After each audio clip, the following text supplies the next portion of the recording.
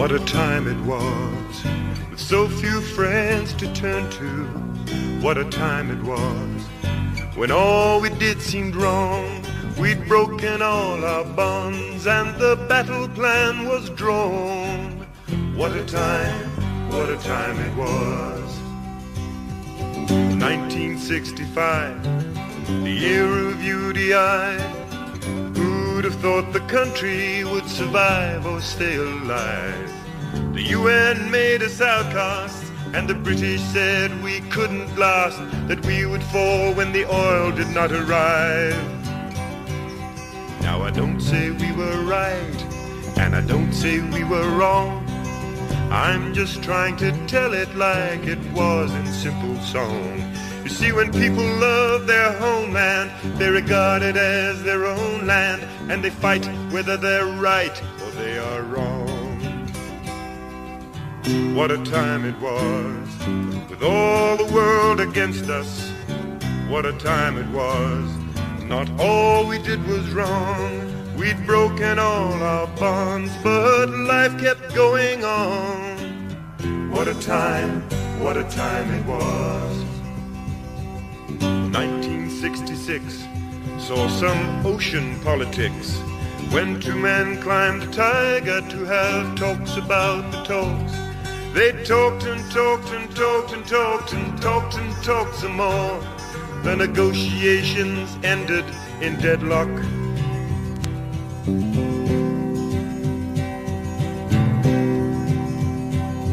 And in 1968 there was another great debate, this time aboard the Fearless, but the end was much the same. November saw a new flag raised while the people prayed for better days, and hope was still the surname of the game. And in 1970 our republic came to be. Solutions seemed to fly a little further out of reach.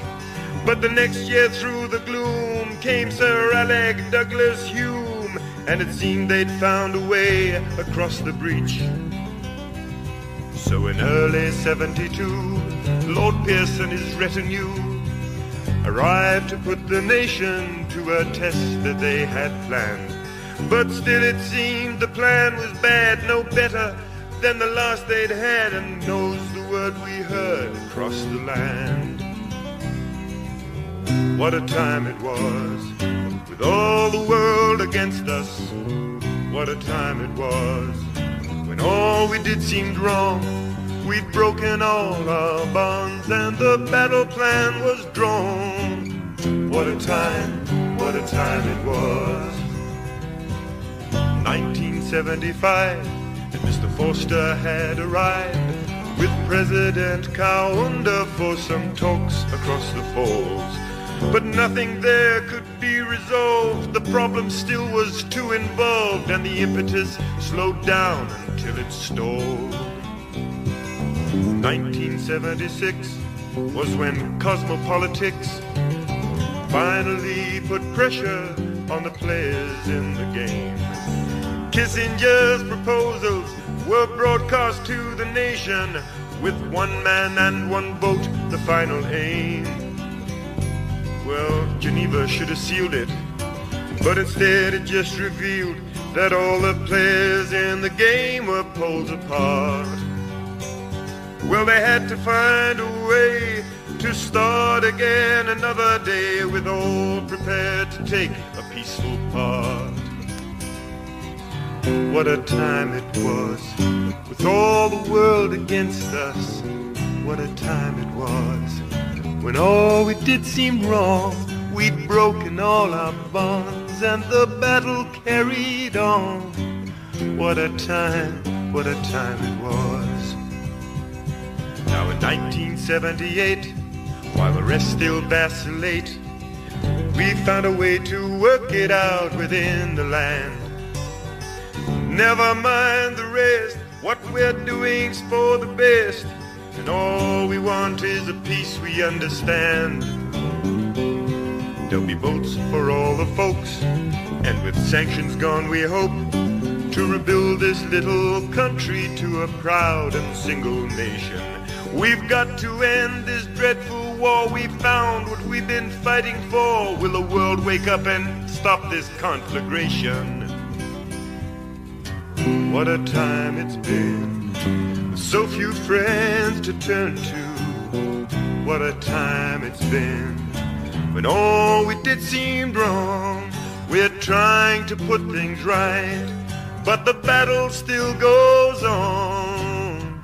What a time it's been.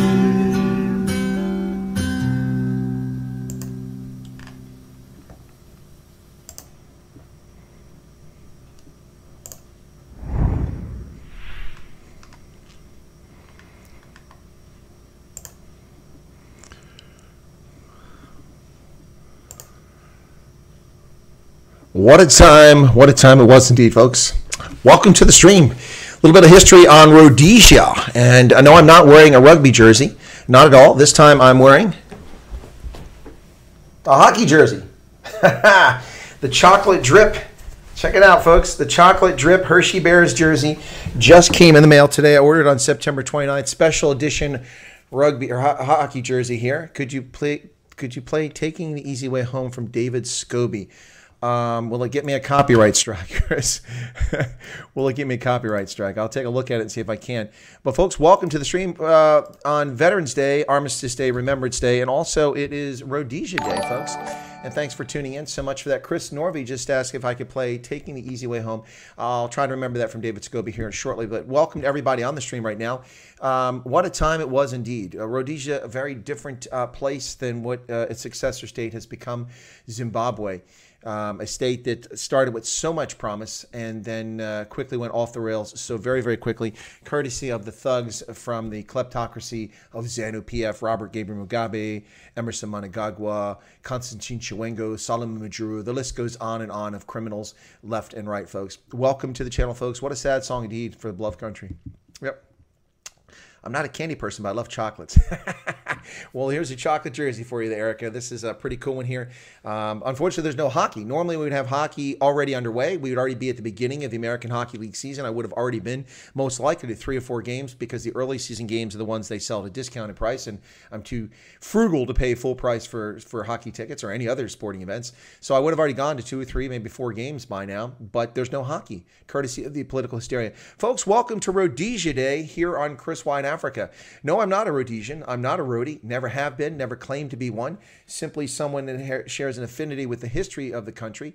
That doesn't mean that I endorse all that happened in Rhodesia. I'm just saying that I have an affinity for folks there. Anyway, thank you so much for tuning in, folks. I hope that you find this to be an interesting discussion today.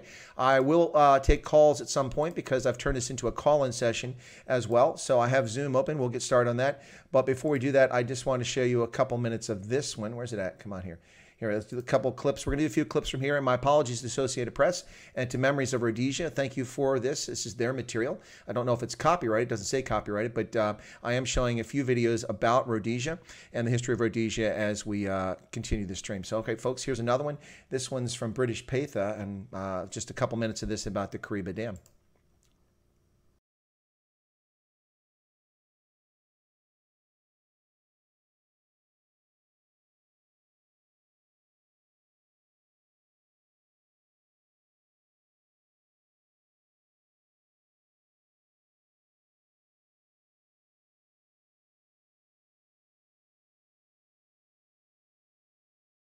I don't have my microphone on. I just realized I didn't have my microphone on. Folks, sorry about that. I just, yeah, it's on mute. Sorry, I put on mute because the sound reverbs. My apologies. So, folks, I got it. Like 100, no sounds. Sound is there now. Anyway, folks, yeah, so that was just a short clip on Kariba, the Kariba Dam, which was a massive project in the northern part along the Zambezi River, which is the border. So this was done for hydroelectric power generation also, as you can see, also for creating recreational and tourism facilities and also for fishing industry. So there you go. Yeah, I'm back. Thank you. Sorry about that. That was entirely Chris's error. Sorry about that. It happens occasionally. I don't have my stream deck set up. Yanni Fundevelt's still banning me here. I got to get this thing set up properly. So if I get that, it would mute it properly. But I'll work on that. I've been very busy. I'm teaching again tomorrow and Friday, so in eating up my time. Boom Shakalaka says, my parents are Rhodesians. Was even, why'd the message go away? Why'd you take the message away? Boom Shakalaki. I was reading it. You said your parents are Rhodesian, then it went away. It was even named after a lake in southeast of Masvingo. Masvingo, of course, is where Great Zimbabwe is located at, folks, if you're not familiar with it. The original name of the town is escaping me. It's Salisbury was Harare, but I can't remember the name of Masvingo. It's on the tip of my tongue. Anyway, so the sound is back. Sorry about that, folks. Thanks for tuning in. You're listening to Rhodesia Day here in Chris White, Africa. That was a short clip about the Kariba Dam in the northern part along the Zambezi. So also the famous near location where a Rhodesian Airways flight was shot down by terrorists, and then when it landed safely and most of the passengers survived, they came along and murdered them in cold blood on the ground. Yeah, the brutal things that happened during that conflict, the second Chimurenga. The first Chimurenga, of course, occurred in the 1890s, or after the 1890s, after British colony moved up into Mashonaland and Matabeleland. The first Chimurenga was a war to overthrow the British who were settling there, and it failed. The second Chimurenga, of course, was this war, which lasted from after UDI, 66 essentially, until 1979, about 13, 14 years long. And the third Chimurenga, of course, is the mythical name attached to the murder of innocent civilians, farmers, and farm workers, and the political oppression of opposition opponents in Zimbabwe from 2000 until today, for that matter. All right, Ronel Colcomb says, my mom's family were from Rhodesia. 3 of my siblings were born there. See, there you go, folks. The real monster, Fort Victoria. Thank you. It was Fort Victoria. That's correct, not Masvingo. Yeah, so thank you. It was tip of my tongue. Boom grew up, Lynn says, I grew up in Umvuma near Fort Victoria, now known as Masvingo. Yes, I've been there to the Flamboyant Hotel. The Royal Flamboyant Hotel is located in Masvingo. That's where I stayed overnight when I went to go to Great Zimbabwe. I was there while they were murdering farm workers and farmers in 2000. So at the moment that was all rolling on and taking place in Zimbabwe, I was traveling around the countryside and observing it. My parents are Rhodesians. I even married Oh, I already got this. Sorry, married late. Shane Matson says, every year this time I play a song. Rex brings back great memories. Thanks, Shane. Lots of Wen West here. Good to see. What else we got here? Robin says, 100 people watching. Don't forget to hit the like button. Yeah, hit the like button. Thank you, Robin. Peaky, where's the sound? It was hidden. I hid the remote button. Sorry about that. Tiger fishing on Lake Kariba. Indeed, Johan Rogers. That's right, tiger fish. That was right. I see somebody recognize that. Hershey Kisses, your hair is like the foil wrapper, says Boom Shakalaka. Yeah, I guess it is. My hair is like the tinfoil wrapper at a Hershey's Kiss. That's right, ladies and gentlemen. Everybody knows Hershey's Kisses, even people in Africa. So this is for the Hershey Bears Hockey Club, the oldest club from 1938 in the American Hockey League, oldest surviving club. And you can see it's the chocolate drip jersey. See the chocolate dripping down there? Even on the sleeves. Pretty cool. Just came in the mail today, so I thought I'd wear it since it came in the mail. I ordered on September 29th. Right, folks. So I'm going to start taking calls here shortly. Anyone who's a roadie who's ready to call in. But before we do that, I want to show this very quickly. This piece, which is a report from 60 Minutes or from Morley Safer. Is this the one? Come on, where's it at? I'm going to make sure I get the right one here. I don't want to get you the wrong one. That's not it. That's not it. Oh, here's another. We'll play this one. This is a movie tone. This is a tour of Rhodesia in 1960, ladies and gentlemen, before UDI, when it was still inside the British Empire. So here you go, folks. I'm going to play this one. This is from Movie Tone, and it should be interesting. So here we go. Where's that at? Come on. Just trying to get to the right spot here. Here we go. Where are we? Oh, where's my thing at? Something's not right here, folks. Just a moment. It'll be just a moment. Somehow my... Something's happened.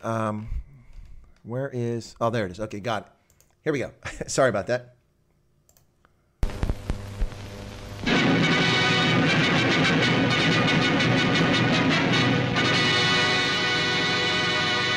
This is Movie Tone. Jeffrey Sumner reporting.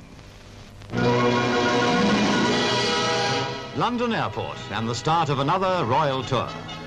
The Queen was there to see her mother off on a 6,000-mile flight by BOAC Britannia to Salisbury.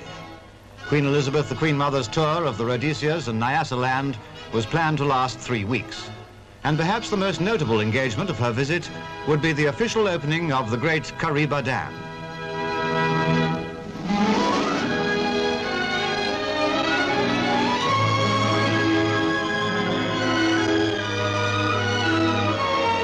In view of recent violence in the Copperbelt area of northern Rhodesia, special precautions are being taken, of course. But no changes in the program of the tour had as yet been announced. All good wishes went with the royal traveller for a successful and enjoyable trip.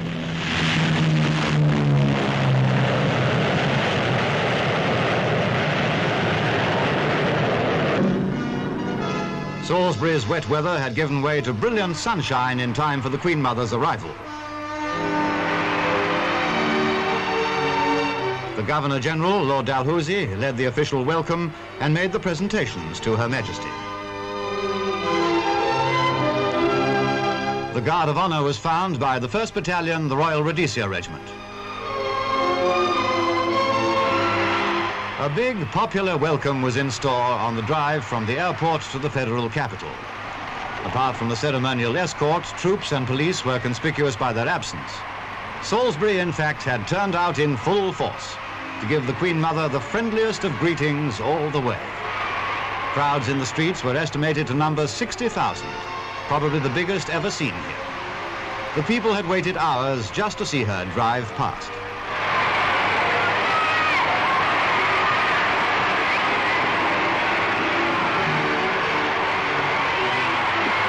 It was an auspicious beginning to the tour, with everyone cheering the royal visitor as she now stopped for the civic reception at the city centre.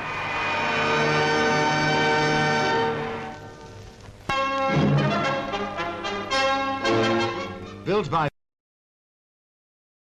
Managing your Still on mute. Sorry about that. That's the Queen's visit to Rhodesia in 1960, ladies and gentlemen. By the way, that's the same Queen. Queen Elizabeth is still the Queen of England and Scotland and Wales. She's still the Queen. That was 1960, folks. 60 years ago. Can you imagine it? 60 years ago.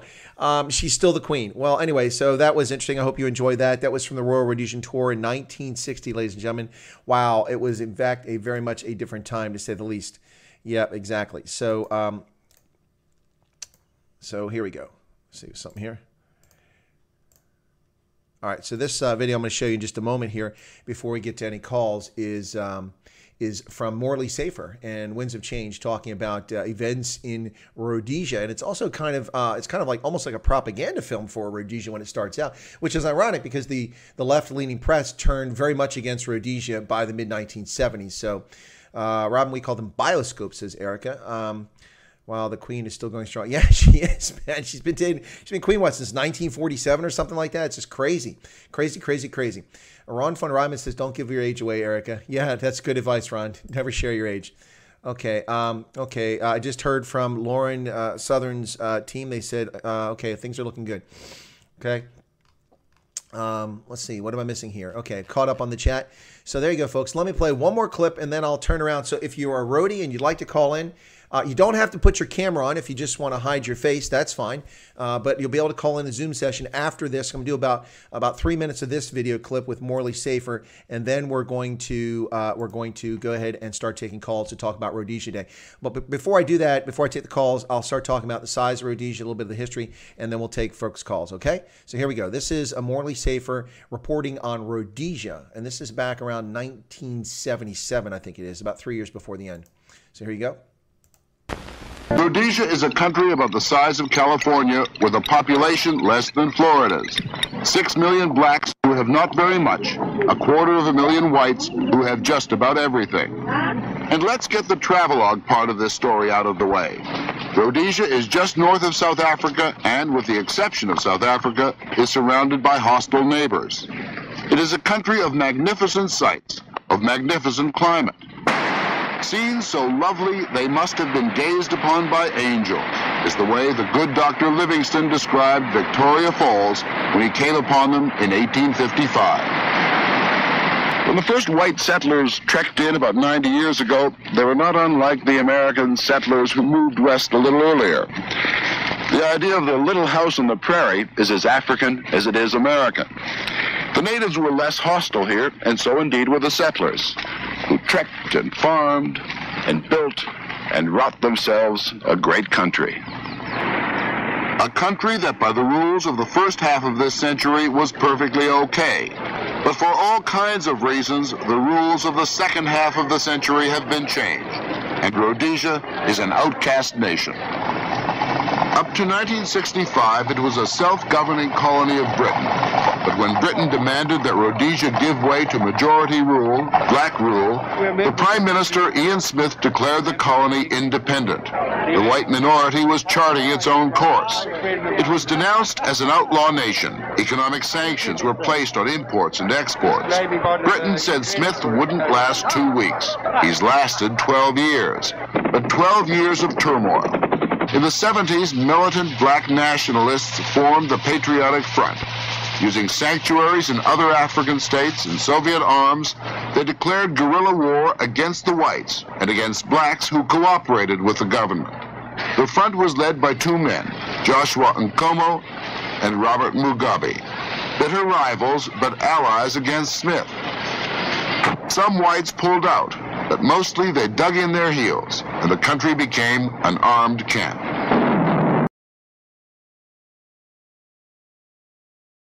Indeed, that's how I remember the microphone. Indeed, did become an armed camp, folks, and it became progressively more difficult to continue the country as it was.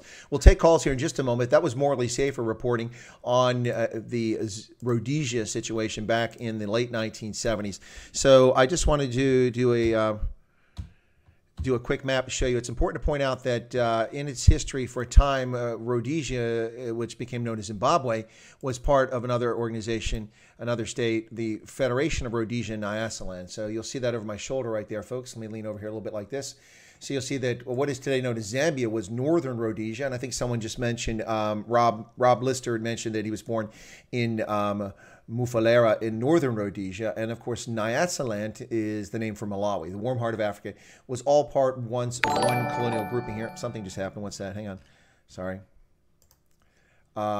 Engophanobia just subscribed. Well, that's an interesting name. Thank you for subscribing. So you see here the three independent countries became Zimbabwe, Zambia, and Malawi eventually were all part of the same federation at one time.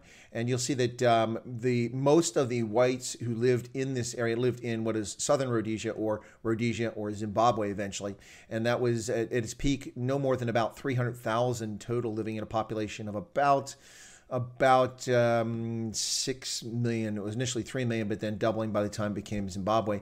6 million black Africans living there. So that represented most of the white population. About 70,000 lived in northern Rhodesia, including Rob, obviously born there, and then only about 9,000 living in Nyasaland back then. So the Federation of Rhodesia and Nyasaland.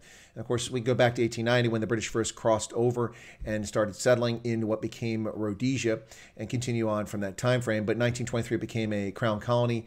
In 1965, Rhodesia became unilateral declaration of independence, of course, famously by Ian Smith and the Rhodesian Front, his political party declaring independence to continue minority rule, ostensibly to create a plan eventually for everyone to have a vote in the country. But not a lot of progress was made for the first 5 or 6 years, which led to the liberation movement stepping up their war and getting support from the Chinese and from the Russians, operating out of Mozambique and out of Zambia, and causing problems. And even operating in Botswana without the approval of the Botswana authorities, and causing all kinds of chaos over there. So both movements, ZANU and ZAPU, the Zimbabwe African National Union under Robert Mugabe, and ZAPU, which predates ZANU, the Zimbabwe African Patriotic Union, People's Union, excuse me, which is ZAPU under Joshua Nkomo, which is the original movement ahead of Mugabe, the school teacher who ran off and hid in Ghana for a long time. But yeah, these two movements had their own armed wings, ZIPRA and ZANLA, which fought in the bush and eventually formed the Patriotic Front in the 1970s to overcome Rhodesian forces who fought gallantly against this. And these groups, it should be noted, murdered tens of thousands of black Africans, many of whom no reason whatsoever, just slaughtered them in their villages to sow chaos and terror to get them to support these movements. And so there you go, folks. All right, I'm going to go ahead and let folks come in now. Let me go ahead and get the link. If you are a roadie and want to call in, this is the link now. Or even if you're someone who is in Rhodesia or is familiar with it and would like to call in and share your experiences, talk about it, you're welcome to do that. So please do it. There's the link, folks. We'll see if we get any calls in. So thank you for tuning in to Rhodesia Day. Wow, much larger audience than I anticipated for this conversation today, folks. You're listening to Chris White Africa on the Adaba Africa channel. Today is November 11th, Armistice Day, Remembrance Day, Veterans Day, and it's also Rhodesia Day. It's the day that they declared unilateral declaration of independence from the United Kingdom under the Rhodesian Front of Ian Smith. So, folks, the link is there. If you'd like to call in, let me get my earpiece ready just in case somebody does call in. But if you don't call in, I can keep going. Don't worry about it. Michael Lawson said, I used to go to Rhodesia to see the Zimbabwe ruins. Now I go to Zimbabwe to see the Rhodesia. Oh, isn't that spot on?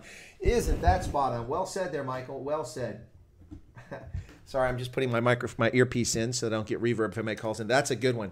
That's actually pretty funny. And sadly, it's true, folks. Sadly, it's true. I saw someone here earlier said they wish that the Rhodesians would come back. I wouldn't count on that.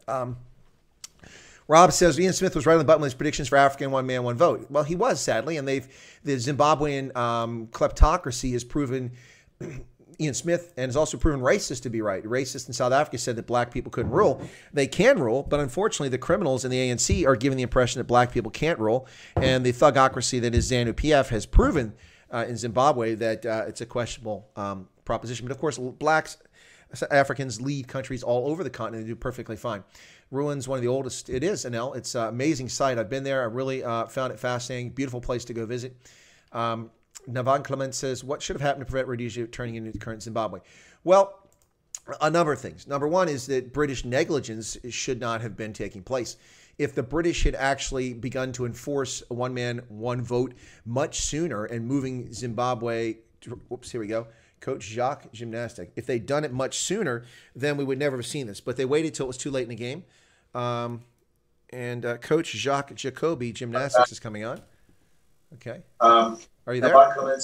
Yes, I am here. You've got to put your computer volume down because there's a feedback from me talking. Should not have been taking place. So if you're listening on a computer, you're going to have earpieces in so that you can hear me talk. Can you hear me?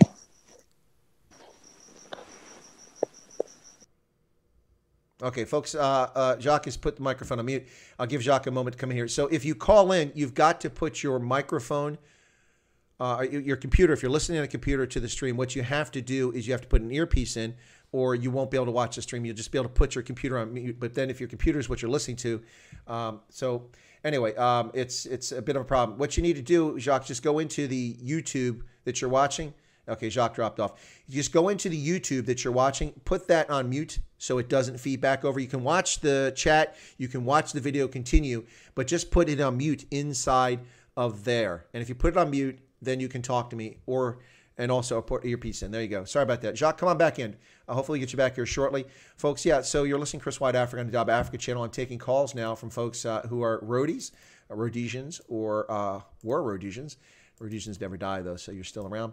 And if you also have experiences there, you're welcome to call in as well.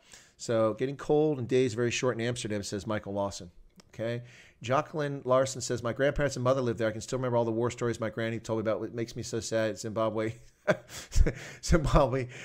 Not a pleasant thought there at the end, Jacqueline. Jocelyn, I agree with you. Okay, what else? Great Robert Gabriel Mugabe paved the way for progress and harmony within a serene democratic system. The ANC of South Africa is currently emulating this great leader. Heinrich is obviously being facetious. Ronell says, this makes me think of my mom. She passed away on August 18th. She always spoke about Rhodesia. My dad came from South Africa and met my mom in Rhodesia. Thank you, Mom. Oh, Ronell, thanks for sharing that. That's very kind of you to share that. Appreciate that. Rund Riesler says Ethiopia's proof they can rule. They were never colonized. Well, they actually were colonized. That's a myth.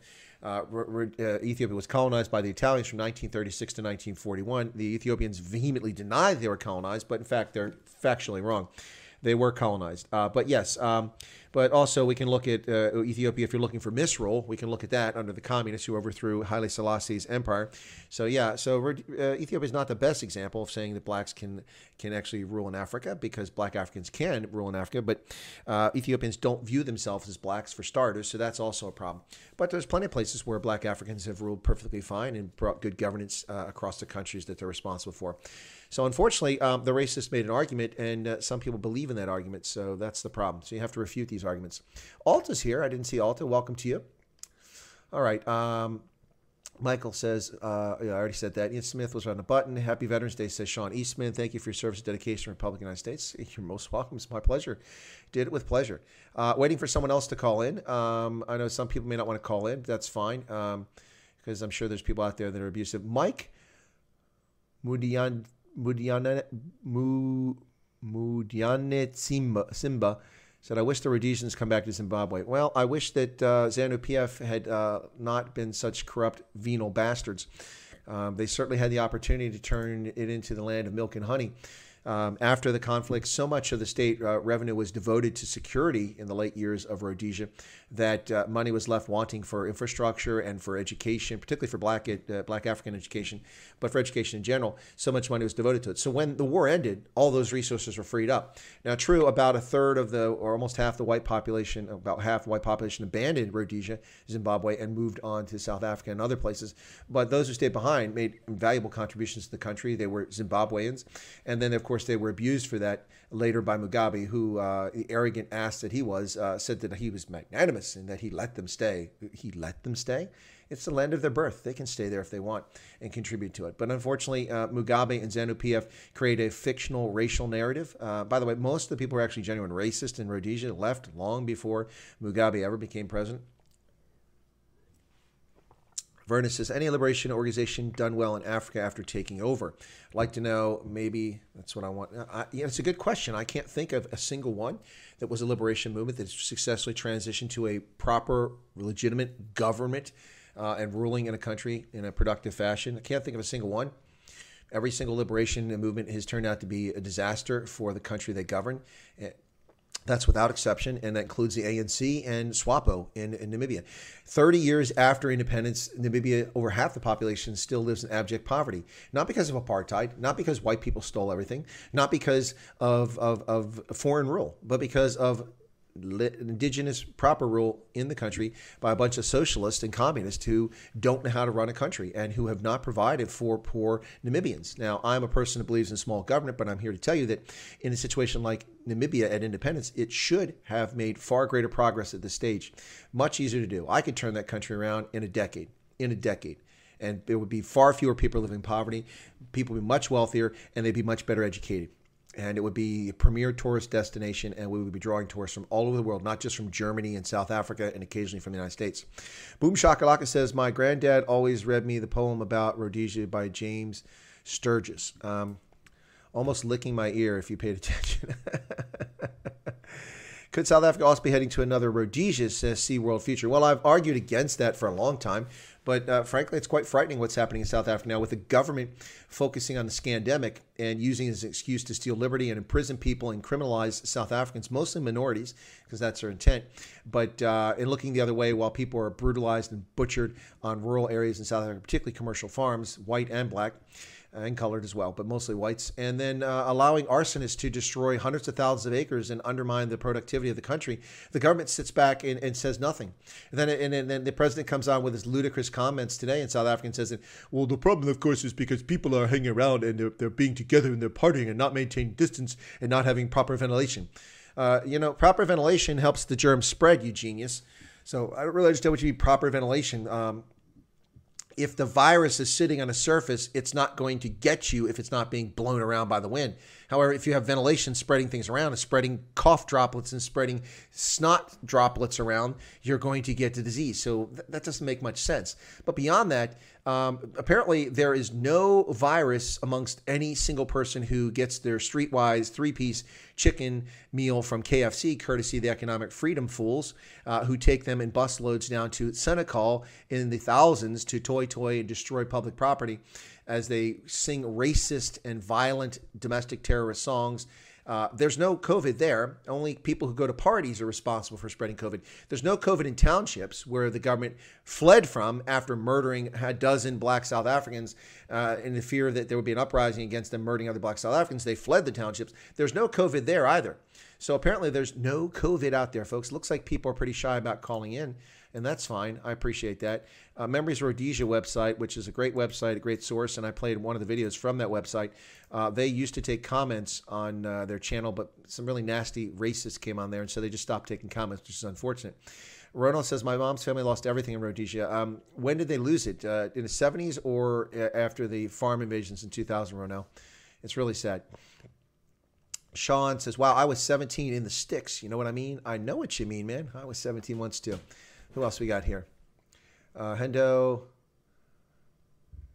Let me see what this is. There's a note here I left here. Let me see what I wrote there earlier. Okay, so sorry, I'm just reading a note that I left here. I forgot to take a look at this.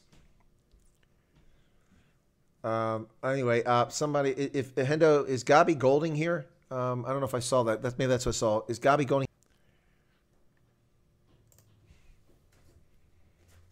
Wow. Am I back?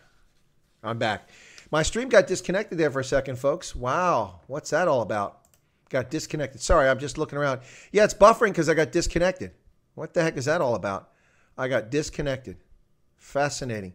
Anyway, it says we're connected again. So anyway, Hendo, I think you were looking for Gabi Golding. Folks, if you are, I'm back, Erica. Don't leave. I'm back. Hopefully people came back. Yeah.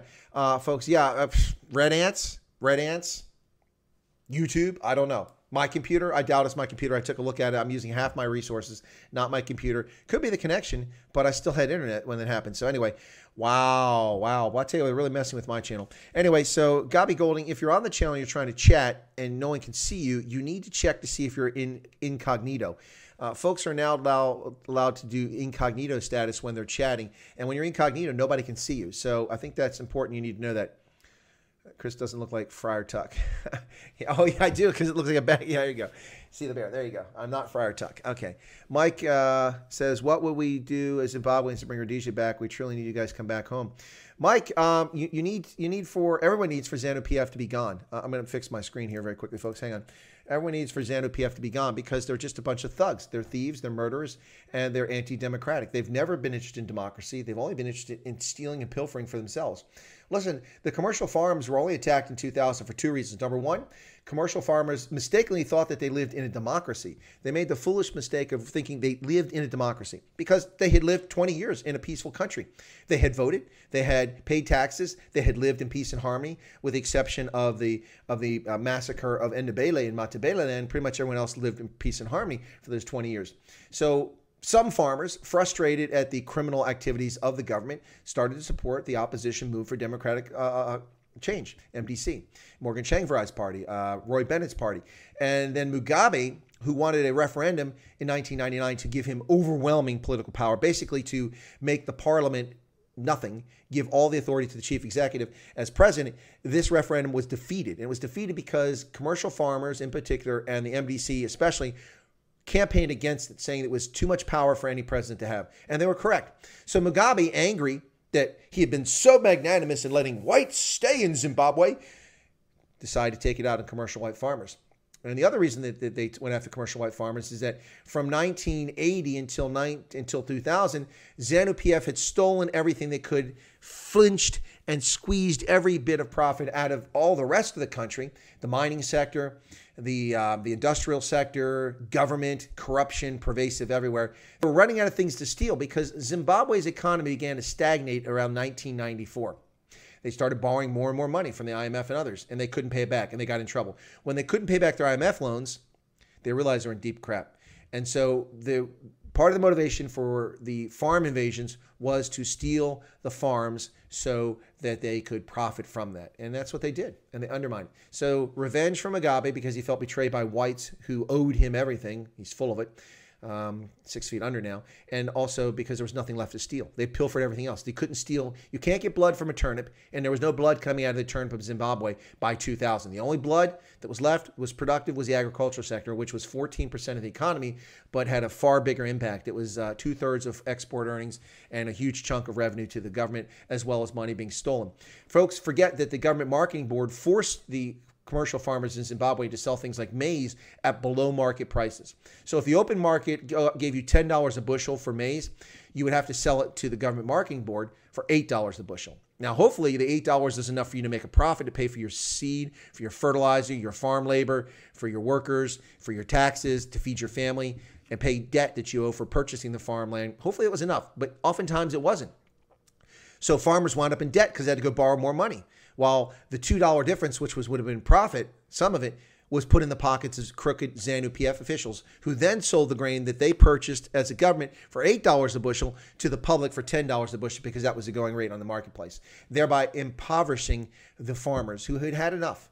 And that was what was going on in Zimbabwe. Also, folks, just to point this out, in case anybody doesn't know this, the farming sector in Zimbabwe, 42% of all commercial farmland was sold after 1980 under Prime Minister Mugabe until 1988, and then President Mugabe.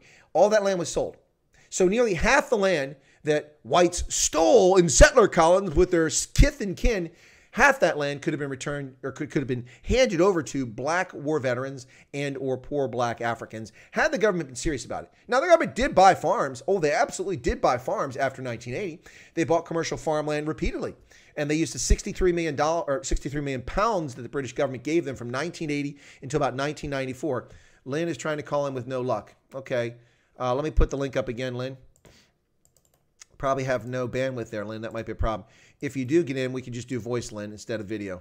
So try it again. So there you go. Let me get back to the chat. So yeah, and some of that farmland was sold more than once. So there was more than one opportunity. See, that's the lie about the racist and the thugocracy of ZANU-PF claiming that whites stole the land.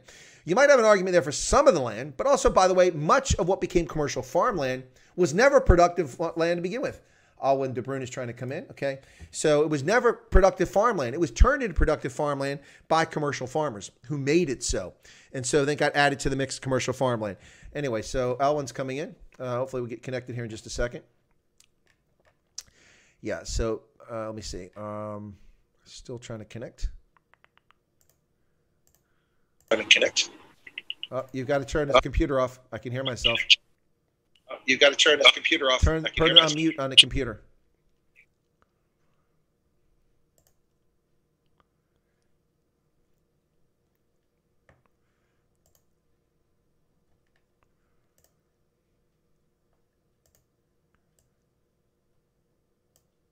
What is going on here? Something's really strange going on here. Yeah, there's Alwyn. Okay, I can see him, but something's. I got to fix this. Something's wrong with my. Okay, there we go. All right. Wow, man, I thought my beard was epic. You got to take your mute off now. Now you're on mute, so I can't hear you.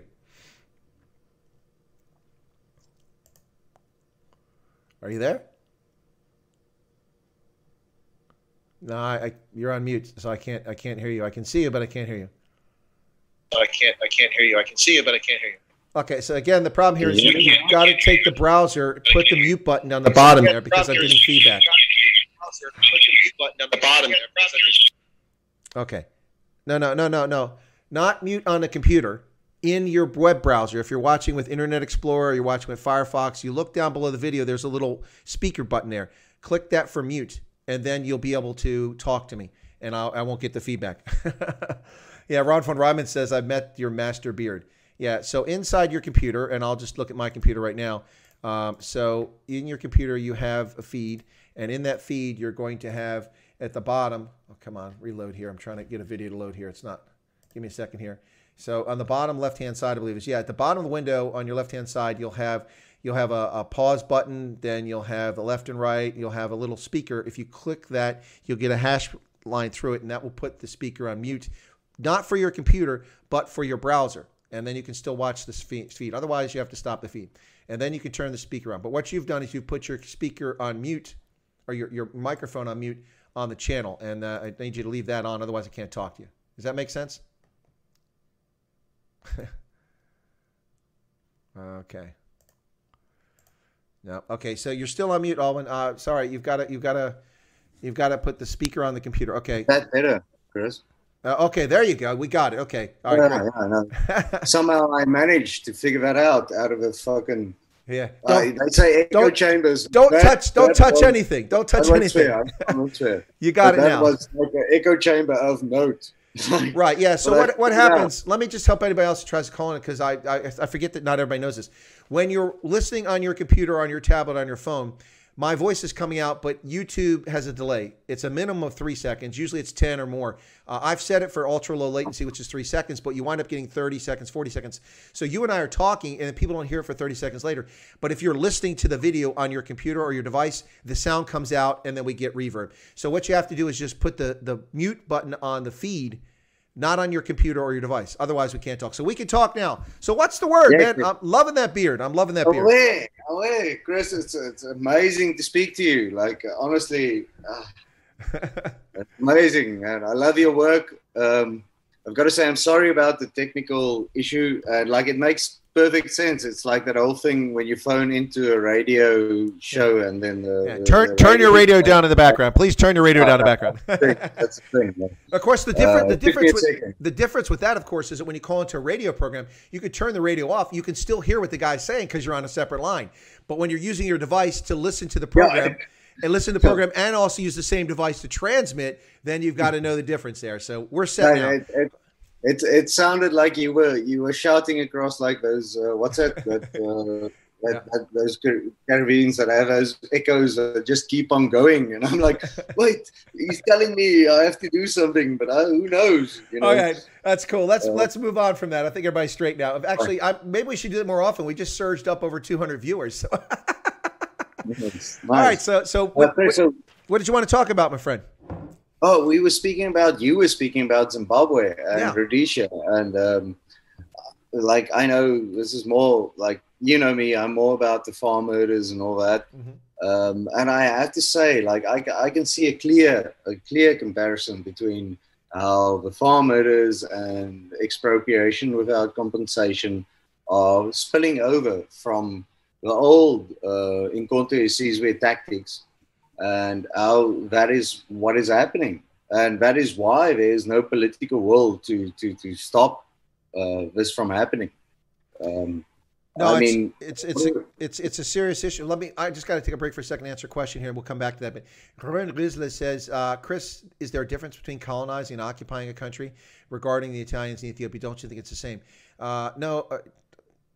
Okay, it's not the same occupying a country because you don't impose an alien system. You just put a temporary thing there. And that's the argument that a lot of Ethiopians make, is that they were never colonized because the Ethiopians occupied for 5 years. But the problem with that is that the Ethiopians introduced their own system of governance and imposed it on Ethiopians. Now, you can make the argument it was primarily just around Addis Ababa, but nonetheless, they did impose it. If it had simply been a case of like World War I in Tanganyika, when the Allied troops came in and captured Dar es Salaam and occupied it, that's not colonization, that's an occupation. And later it became a British colony, but it was anyway. So there is a difference. And in my argument, and I believe I'm factually correct, Ethiopia was colonized. They just don't want to admit it, but it was Addis. Back to the farms, Alwyn. Okay, yeah. So what people don't talk about is that in Rhodesia, the farm murders were going on for many years. Brutal rapes and murders and torture that we're seeing in South Africa now started taking place in the late 1960s already in Rhodesia, especially in farms in Mashonaland up along the northern border with Zambia and Mozambique. The insurgents would come across and they would torture and murder and rape and disfigure people, and they did it. And that's why you see so many videos of Rhodesians walking around the city streets with sidearms and with rifles, because it wasn't safe to go anywhere. And by the way, that torture and murder wasn't exclusively reserved for white Rhodesians. They did it to lots of black Zimbabweans, Rhodesians. Now, what is not recovered in the press in South Africa is the murder of blacks on rural farms. And I just covered the murder of a cattle farmer who was shot in the head back on the 19th of August and just died this past week as a consequence of his wounds. He spent 6 weeks in a coma, came out of the coma, went home, and now he's died from his wounds. Also, someone came on my chat and said something about, well, you know, is talking about this, that, and the other, and said that these groups, you know, people only care about whites. And I said, well, you know, it's interesting you say that, but it was Afri Forum that in 2014 was the only organization I could find a record of that reported the murder of a black couple on a farm in the Free State. They were the first to report it. They civil rights organizations stepped forward and said it. They didn't just report murders of whites. You people just, when I say you people, I'm talking about leftists. You people choose to ignore the news because it doesn't fit your narrative. But here's the problem. With the farm murders in Rhodesia we saw in the 60s and 70s, we see similar activities in South Africa today and for the last 2 decades.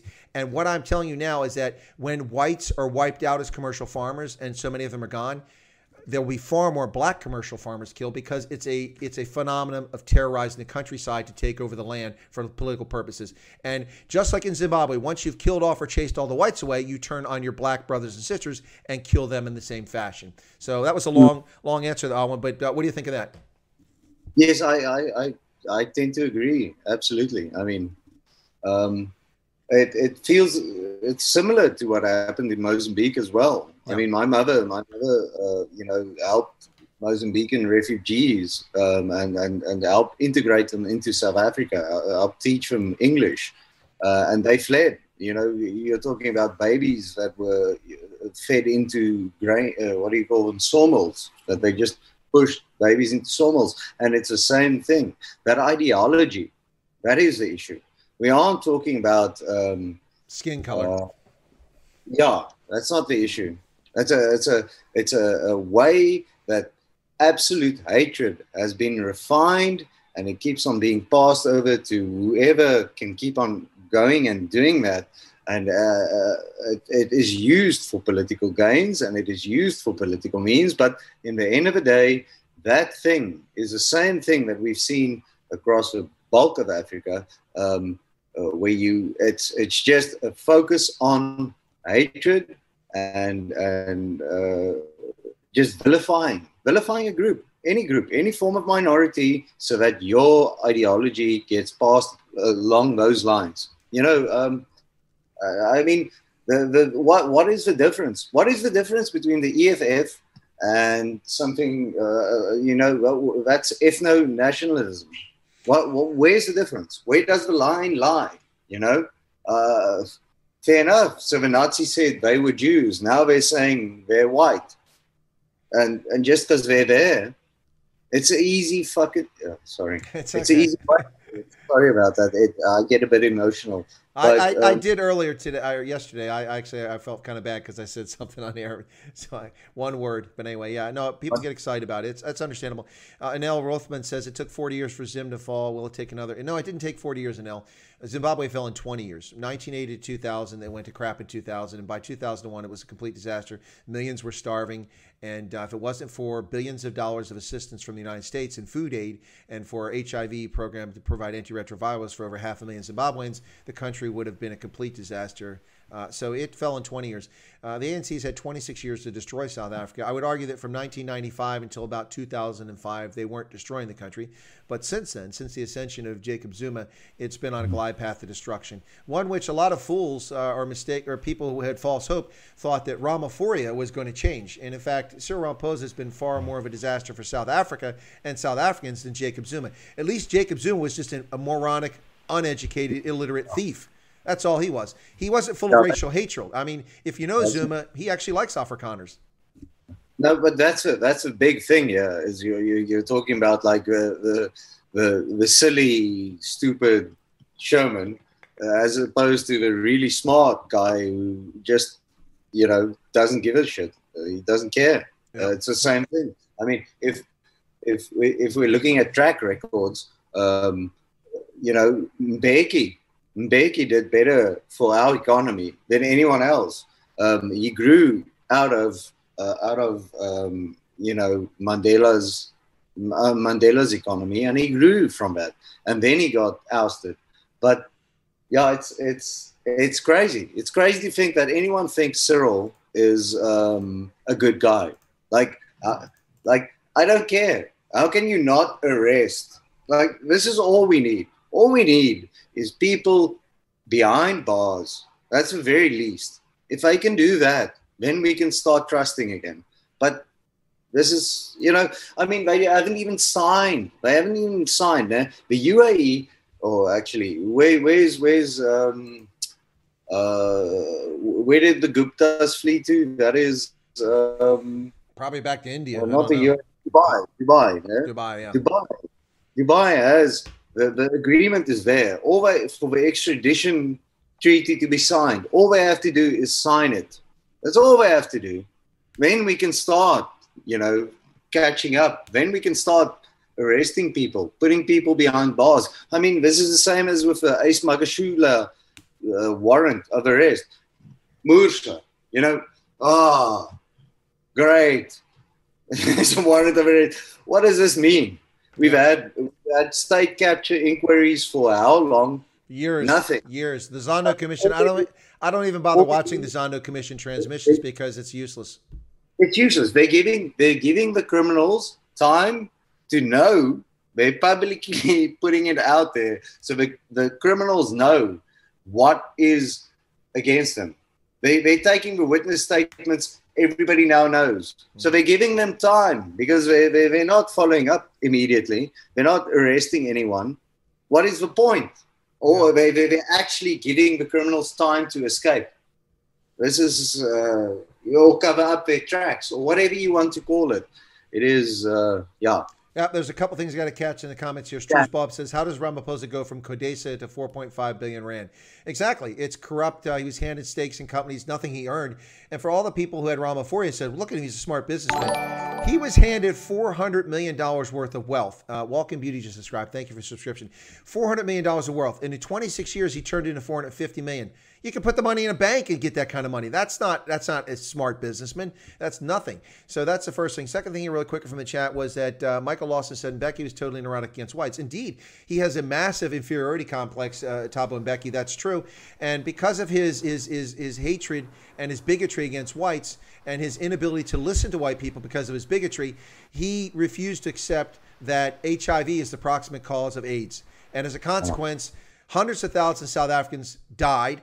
And tens of thousands, if not a few 100,000 children were born with HIV who had no reason to be born with it because they were offered nevirapine to expectant mothers free of charge by foreign donors, and they refused to allow it to be used in South African hospitals and clinics and natal clinics. And so over a few 100,000 South Africans were born with HIV when less than half of them had to be. By the way, that drug today is over 90% effective, and almost nobody gets it if you use the drug.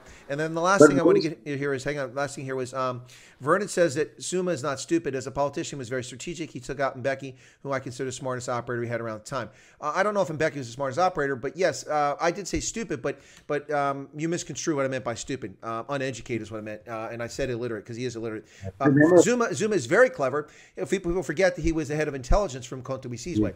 The reason why he was so successful is he knows where all the bodies are buried. He has all the dirt on all the ANC politicians, and that's why he's still not in jail and why he's never been charged, because he can bury them by exposing their fraud, and he knows all of it, and he has all his context. That's why. Anyway, go ahead, Owen. No, I agree. Like on the whole, like Mbeki, like the issue with AIDS and all that. What he did was a mistake. He thought like he would send Zuma over to gain the Zulu's vote, right? Yeah. He would send Zuma off to gain the Zulu vote, and he underestimated how that would pan out. And then he also made the mistake of the whole AIDS, fiasco. Like that shot him in the foot. And then they took power out of his hands.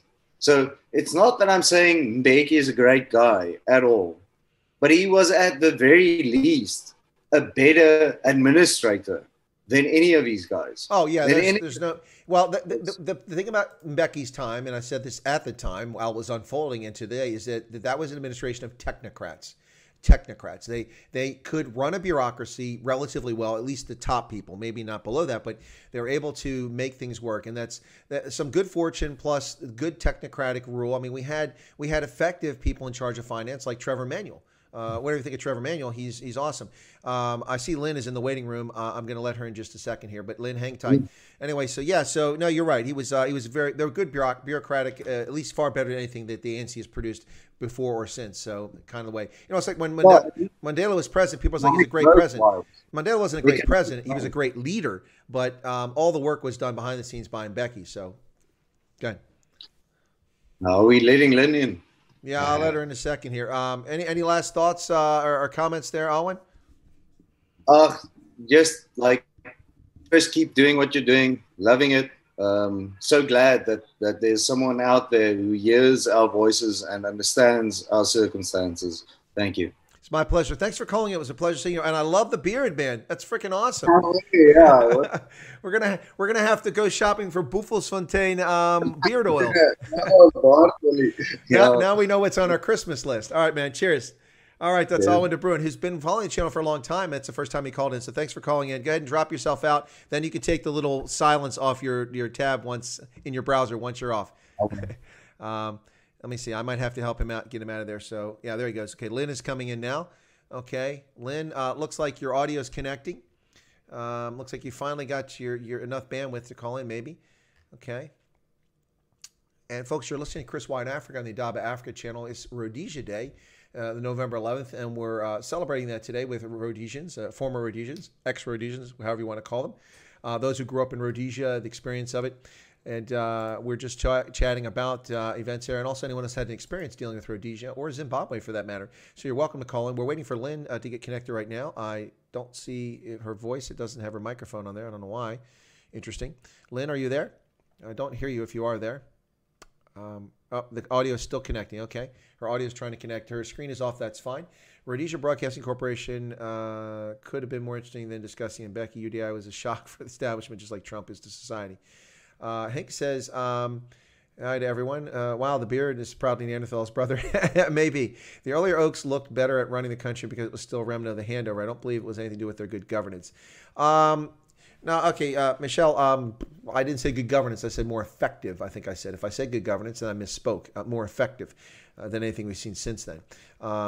Also growing because for lockdown. Yeah, no, this is a lockdown beard, folks. That's what it is. Mandela was on the outside of the real leadership of ANC because he'd been in prison for all those years. Let's see. You realize Mbeki and other elites ruled. That's correct. Mandela was able to push the same policy. Yeah, the problem with Mandela, of course, folks, Lynn, your volume's not coming on. Doesn't look promising for Lynn getting on the channel there. It's a shame. Lynn's always an interesting caller when she calls in. We appreciate Lynn's support for the channel. And Lynn was going through some tough times, but things got brighter and rosier for her in the past few months. And so we're glad that things have turned in her favor a bit recently, unlike a lot of people in South Africa where this lockdown has really caused a lot of problems. Digging the beard, brew, proper Dutchman. Mandela became president because he was royal descent. No, he became president because the parliament voted for him. That's why he became president. But it was a near miss thing. You know, they were all debating about whether it was going to be Mandela or someone else in the ANC. So, but Mandela was obviously the right move for the ANC. It certainly left the world with a sunny disposition towards the ANC. Farm murders are out of hand. No, they've been out of hand for a long time, MF. It's just that nothing has happened to people who've been committing them. Lynn, it looks like you're not getting in. We're not hearing you. So my apologies to Lynn, but it's not my fault. It's her ISP provider, most likely, but she's trying to get in. So anyway, folks, while we wait for Lynn to see if she can get anything going there, Anel says, I can hire you guys for my children's Santa. Yeah, but Alwyn's beard isn't white. Santa's beard is white. See, it's like this. Alwyn has an awesome beard. And did you check out that mustache? My mustache comes down to about here. His came down to about there on both sides, a little bit further down. So, wow. Nico says, must say we had great TV in Rhodesia. Okay. Why the Zulu, Sutu, different cultures? I don't understand what the question is, Liesel.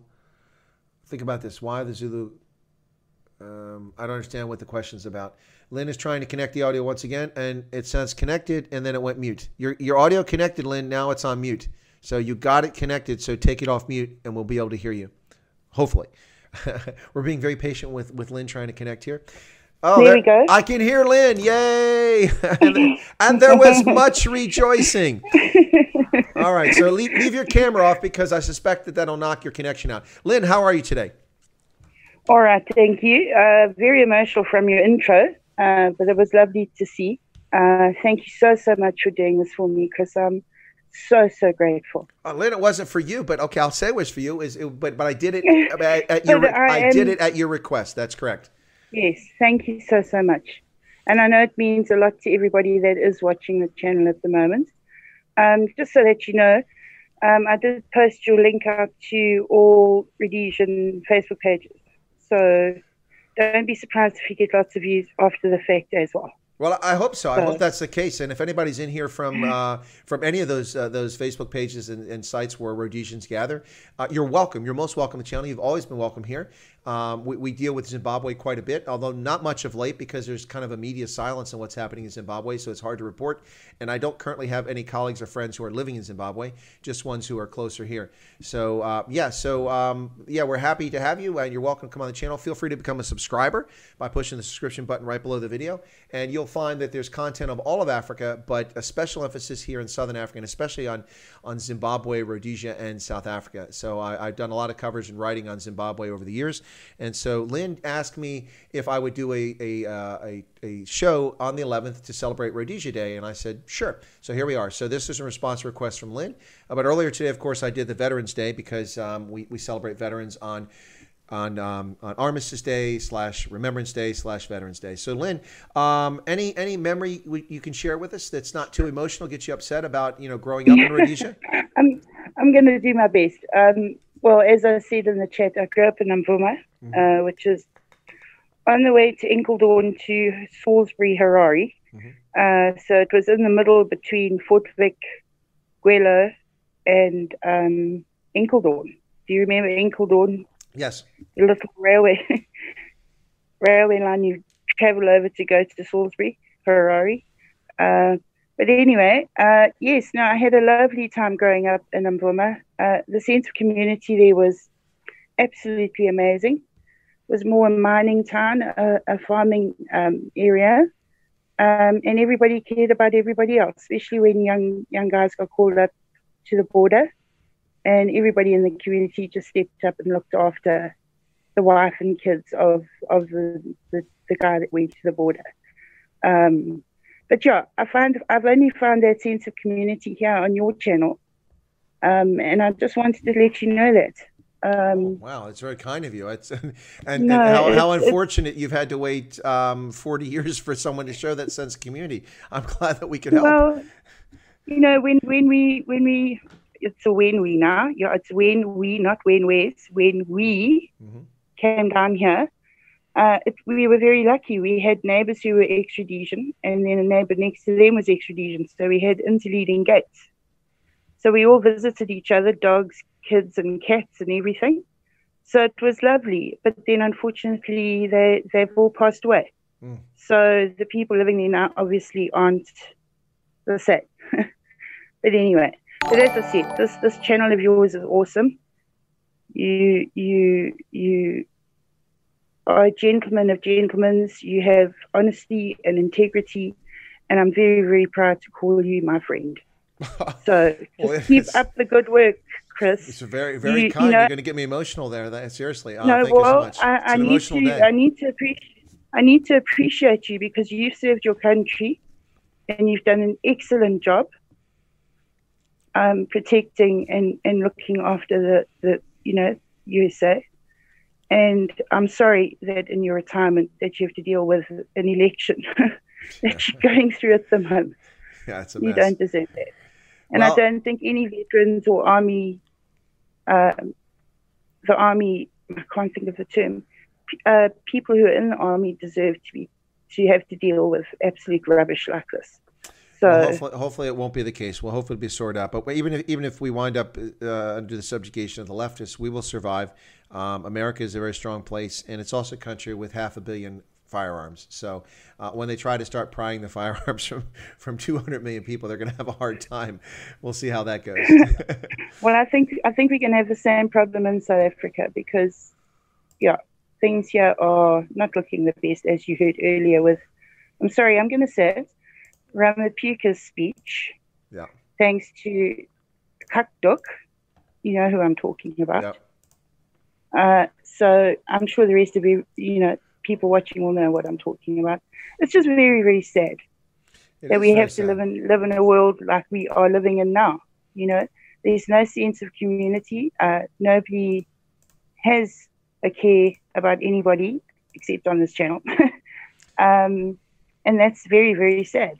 And that's why I say I'm so proud to be a member of your channel and a moderator. So thank you, Chris. Well, thanks, Lynn, very much. I appreciate you calling in. It's awesome. I appreciate you sharing those thoughts with us. And thanks for sharing some memories of Rhodesia. It was a fascinating period of history for those of us outside the region. I can only remotely begin to appreciate what life was like for people growing up there, white and black, in the 1960s and 1970s. It's a bit of sadness for Rhodesians now that we are 40 years removed from the end of Rhodesia, and most folks are now passing on who grew up and lived in that country, and so there you go. But anyway, it's my pleasure. Thanks a lot for being a loyal supporter of the channel, and we really appreciate you on here, Lynn. So thanks for calling in. Appreciate it. No, it's a pleasure, Chris. Thank you. All right, folks, that's Lynn calling in from South Africa. Really appreciate it. I'll let Lynn drop off there. Okay, there she goes. Whoops, got to fix that. There we go.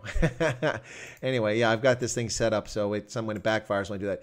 Anyway, folks, let's see if we want to get anyone else to call in here very quickly before we. Oh shoot, I got to come over here now because my computer was getting overburdened, overtaxed, so I had to drop a few things. So when I dropped a few things, I wound up losing control of a few things. Anyway, so there you go. So the chat, I don't have full control of the chat now because I closed my chat window to save some resources.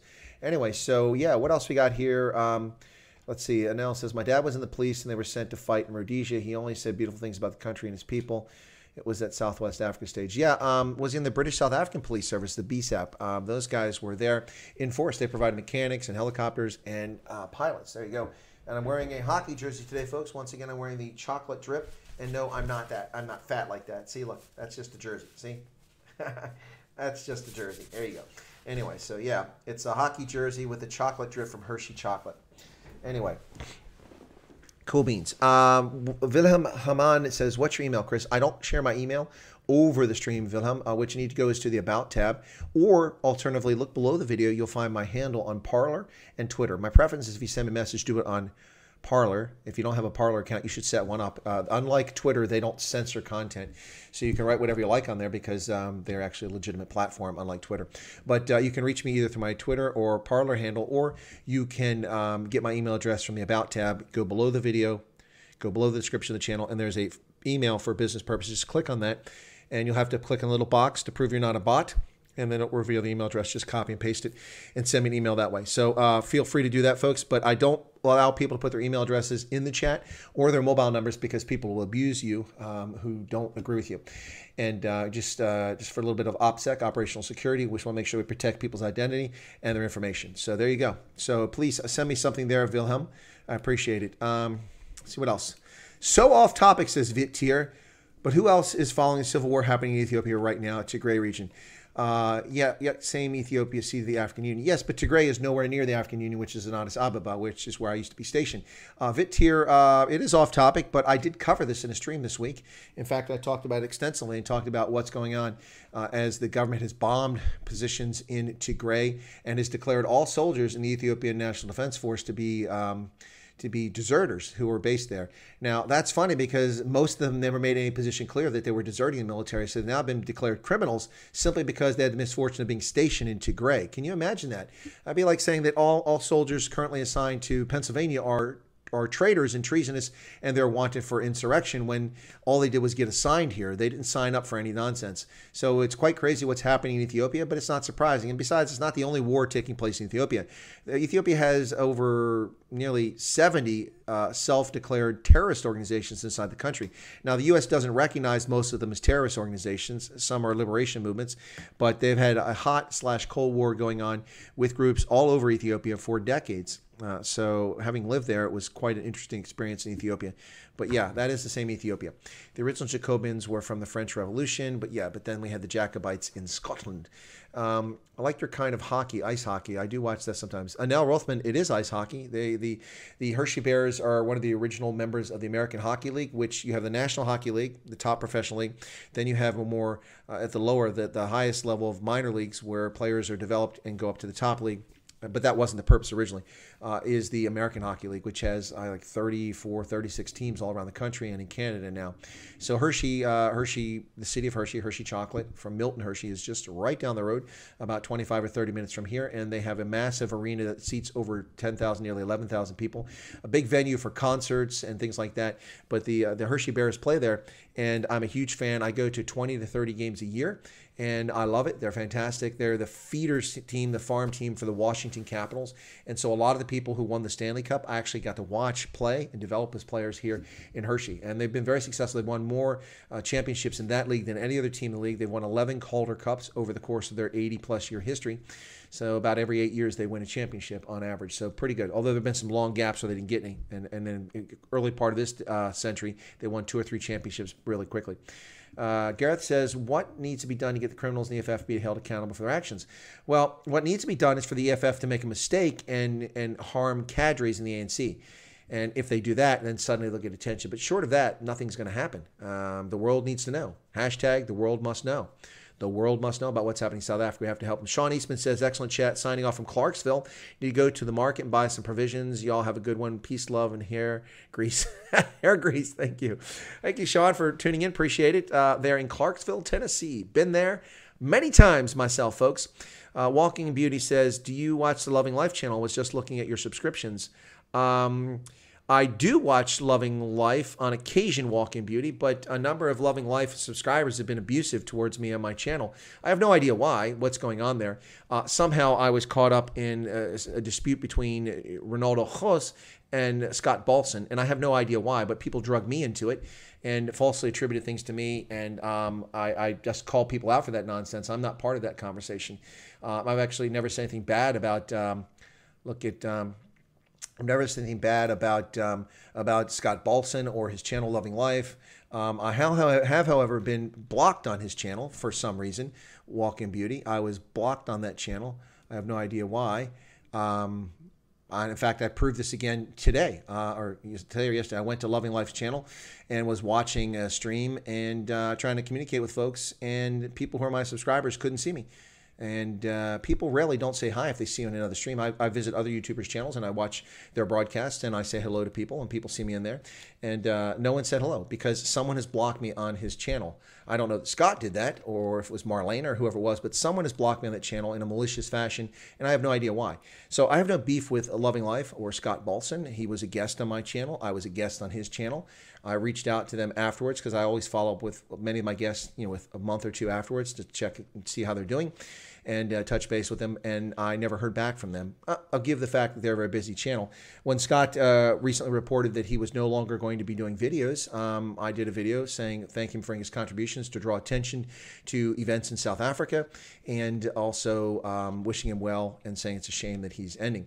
Then I was not attacked, but people said, well, you're reporting fake news. I didn't report fake news. I reported what the guy said. Then he came back and he did a stream the next day and he said, well, I'm not leaving the channel. I'm not shutting it down. He actually changed what he said. And so I corrected what I had said based on what he corrected. So yeah, no, but there are a number of viewers on his channel, almost like cult members, the way they behave. I don't know why. That's not a cult. I don't know why people behave that way. It's just a channel on YouTube that does a lot of coverage of South Africa, and that's good that someone draws attention to South Africa. But yeah, I've been abused by some of his followers, and I have no idea why. Many people who follow my channel loyally actually first heard of me on Loving Life when I was interviewed there. So it's really a strange situation. I guess some people have difficulty with facts and the truth, and they just really have issues with that. But yeah, I'm very familiar with it. I have not put down Loving Life as one of my subscriptions that's on the channel. Folks, I'm subscribed to a lot of channels. You don't see all my subscriptions. Those are just the ones that I promoted. I haven't promoted Scott Balson's channel because it would be pretty much a sucker of me to promote a channel which I can't chat on. I've been blocked from chatting on there, so why would I promote his channel on my channel, say go watch his channel when his channel discriminates against me?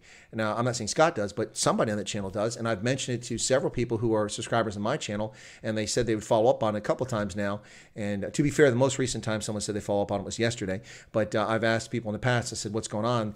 But when someone calls me a liar and I have demonstrable proof that they're mistaken, I don't appreciate that. I had one person come on my channel and attack Erica on this channel because she said she was blocked on that channel. And so I went on the channel to say hello because it was a very interesting guest on there one day talking about history in Southern Africa. And I commented, and I was surprised that nobody said anything, or I started seeing names of people from my channel around there. So I said hey to them and nothing. So then I tried to experiment. I did the @ symbol and like 16 different people who are on my channel that I saw appearing in the chat, and they all came up.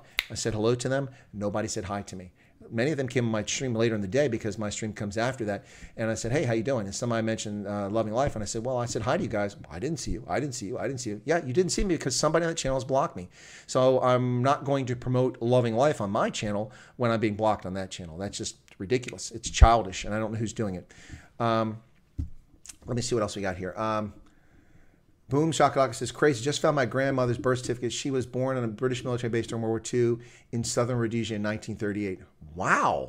Are you serious, Boom Shakalaka? That's fascinating. Walking Beauty, it's because the Ronaldo argument. I'm sure Ronaldo is a jerk. Perhaps Walking Beauty, but why am I part of that? Because I appear on Ronaldo's channel. If Scott asked me to come on his channel, I go on his channel. You know, so dragging me into this is crazy. Do I play ice hockey? Cyrus Virus Highveld Lion says, do you play hockey? I have played, but I'm not a particularly good ice skater. I didn't learn to ice skate until I was nearly 30 when I started, 28 when I taught myself how to ice skate. I never ice skated because ice skating was for wealthy people. I didn't grow up in wealth, and then I went to university, went to the Army, so I was never around the ice. other than watch hockey games. So I started teaching myself, and the first time I was out, I was ice skating. So I can ice skate now, but I'm not particularly effective. I'm much more effective in inline, rollerblades. I've played hockey and rollerblades, and I'm pretty good at that. So yeah, but yeah, not organized, just playing on the ice. So I wish I had grown up with it. It would have been nice. Loving life, unfortunately, sensationalist, and they fight for no reason. I have no idea, Owen. People say that about them. I left in 1980, came to school in South Africa, left my folks in Zimbabwe. They immigrated in 1983, says Lynn. Sean Lewis, Vernon Eilager. Pity they attack Chris. He's always nice no matter which channel he's on. Well, thank you, Vernon. I think that's pretty much true. I do get excited. We do get some emotion in the conversation, and I do point fingers. And yes, occasionally a word or two of profanity slips out. Usually I go back and delete that from the stream after the fact. But no, I tend to be fair with everybody. By the way, folks, just so you know, when I have a guest on my channel, in case anyone's curious, I try to talk to my guest ahead of time to ask them, is there anything you don't want to discuss? And if they have a topic they don't want to discuss, then I let them come on the channel. Now, some people say that that's not how you do journalism. You don't let people get away with it. Well, this is journalism, but it's also informative from a standpoint that it's kind of like a talk show. When you invite someone in, if you ask the people I interview on my channel, do they feel like they've been interviewed? Most of the time they feel like, well, I felt like I sat down and, around a braai and had a beer or just had a coffee and just had a conversation with someone. That's how they feel. And that's intentional. That's the intent. And that's one reason why when you see my channel, I do this unique thing, which I've never seen anyone else do. And it's not copyrighted or trademarked, but I put the guest in the bottom corner at about 60% of the screen, and then myself in the upper right-hand corner. That is to emphasize that the guest is more important than the host, although my role is important there. So I do that when I have just a single guest. When it's more than one guest, then we do the little Brady Bunch window. But for me, it's a conversation to ask questions. So if a guest says, I don't want to talk about this, I don't want to talk about that, if it's reasonable, I'll say, sure. But for instance, I had Hein Marks on the channel recently to talk about when he was up in Senegal on the 16th of October. And because there's a lot of stuff being spread all around about what did and didn't happen between Willem Petsa and Hein Marks and what's his name? Van Zyl. Isaac Van Zyl. Yeah, so all this going on about what was happening there and really distracting about what happened in Senegal. So I had Hein Marks on, who kindly came on to explain what his role was and what he did there. And Hein said, everything's on the table. When I asked Steve Hofbauer to come on the channel, he said, talk about anything you want. So I do that. And sometimes I've had a guest say, I prefer not to talk about this. And that's fine. The purpose of the channel is not to put someone in jeopardy or cause harm for them, but it's ability for people to listen to someone interesting, to learn something about them or the topic they're familiar with, or the access that they've had. So I asked my guest ahead of time. The other thing I don't talk about is I never ask my guest about their immediate family. In my view, it's nobody's business whether somebody's married to a goat or they're married to 26 wives or 24 husbands, whether they have 15 children, they have no children. If they choose to talk about that in an interview on my channel, that is their prerogative. And then once they open the door, then we can talk about it. But the reason I don't do that is for people's personal safety. We see the behavior. We see people like Alexandria Ocasio-Cortez. We must make lists of these sycophants who propped up the Trump administration. So if you worked in government, you are now a target of this vile, corrupt leftist. Yeah, no, I don't let people do that to my guests. So anyway, there you go. So Walking Beauty. I haven't watched Loving Life in about a year now since they were complaining about the president. And I was trying to bring awareness about farm murders. Walking Beauty. What do you mean? You're trying to bring awareness about farm murders, Walking Beauty. Well, I do that endlessly on this channel. So love to chat with you. Send me an email. Love to touch base there, Walking Beauty. Also, the name is pretty cool. Do you run a beauty salon, or is it just like you're drop dead gorgeous? Inquiring minds want to know. Is Walking Beauty just drop dead gorgeous? Let's find out. So now, folks, we turn to Walking Beauty. Please tell us a little bit about yourself now. Yes, what? Yes. Okay, you said yes to what? I just said 9 things, and you're 30 seconds behind. So Zenobio Ricci says, has the U.S. military ever conducted studies on the Zulu Scouts and the operations the regiment carried out during the Rhodesia War? I believe the Green Berets have done that. I have done it endlessly, and I've promoted it. For instance, when we were facing an insurgency in Iraq in 2003, summer of 2003, and the Pentagon was pulling their hair out, not knowing what to do, I started telling generals, because I was working at the Pentagon in 2004, I started telling the generals who were there, I said, listen, what you need to do is you need to hire Lieutenant Colonel Ron Reed Daly as a consultant. He is the former commander of the Zulu Scouts, an organization he created based on what he was directed by the general to do. And he created that organization, and they were the single most successful counterinsurgency unit in the history of mankind, in my view, or certainly the 20th century. And I said, Lieutenant Colonel Roderick Data lives in South Africa. You should touch base with him, and you can get some great advice on how to do this. Their techniques were fantastic. Now, trying to turn sectarian Arabs, Sunnis and Shiites in Iraq is a very different proposition than turning Ndebele Shona, Zuzuru Shona, and things like that. But it's not impossible. And also, they also have many things to share. Alas, the Department of Defense did not listen to my advice. I was simply a major and not getting enough attention, and it fell on deaf ears. What I did also offer to them is that instead of having our vehicles blown up all the time, these plastic Humvees, is that we should be buying mine-protected vehicles from the South Africans who have them in the thousands sitting in warehouses and parking lots because they're not using them anymore. And so we wound up developing the MRAP based on South African licensing and technology when we could have just bought them right off the shelf and provided protection immediately and shipping these vehicles to Iraq. But we didn't do that. But eventually they did listen. I don't know if it was to me or they just figured it out on their own, but they certainly did get the MRAP, which is based on South African anti-mine protection methods, which are very effective. So there you go. Walking Beauty. I'm Navajo and Cherokee. God bless you. I'm 55. Wow. Navajo and Cherokee. That rocks. I'm sure that's a bit of a conflict, though. Navajo and Cherokee. I mean, they're not from even remotely the same part of the country, unless you say they're from Oklahoma, because they're all a portion of Oklahoma. But wow, thank you, Walking Beauty. That's pretty awesome. Thank you for sharing that. Navajo poem. That's pretty cool. We should talk to, I've never had any Native Americans interviewed on the program because we focus on Africa, but maybe I should do that. I don't really know many Native Americans at all, to be honest. There are over 1 million Native Americans, about 1.5 million in the country today. Bulawayo, Matopos, Worldview, where Rhodes is entombed. Yeah, I've been to Matopos. It's Matopos, Neil.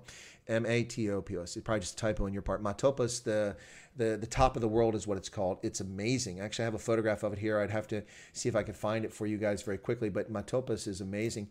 Let me see if I can find that very quick. If I can find it, I'll bring it in here. And I'll show you a picture that I took 20 years ago, I think it was, back when the farm murders were getting underway there. So let me see if I can find this very quickly here. I'll look for it. Yeah, but Matopos is amazing. The whole area, it looks like gumdrops. It's just amazing. It's just amazing. Okay, I think I might be able to find this picture, folks. Yep, this is from August of 2000, if I can find it. Let me see. There's Vic Falls. Okay.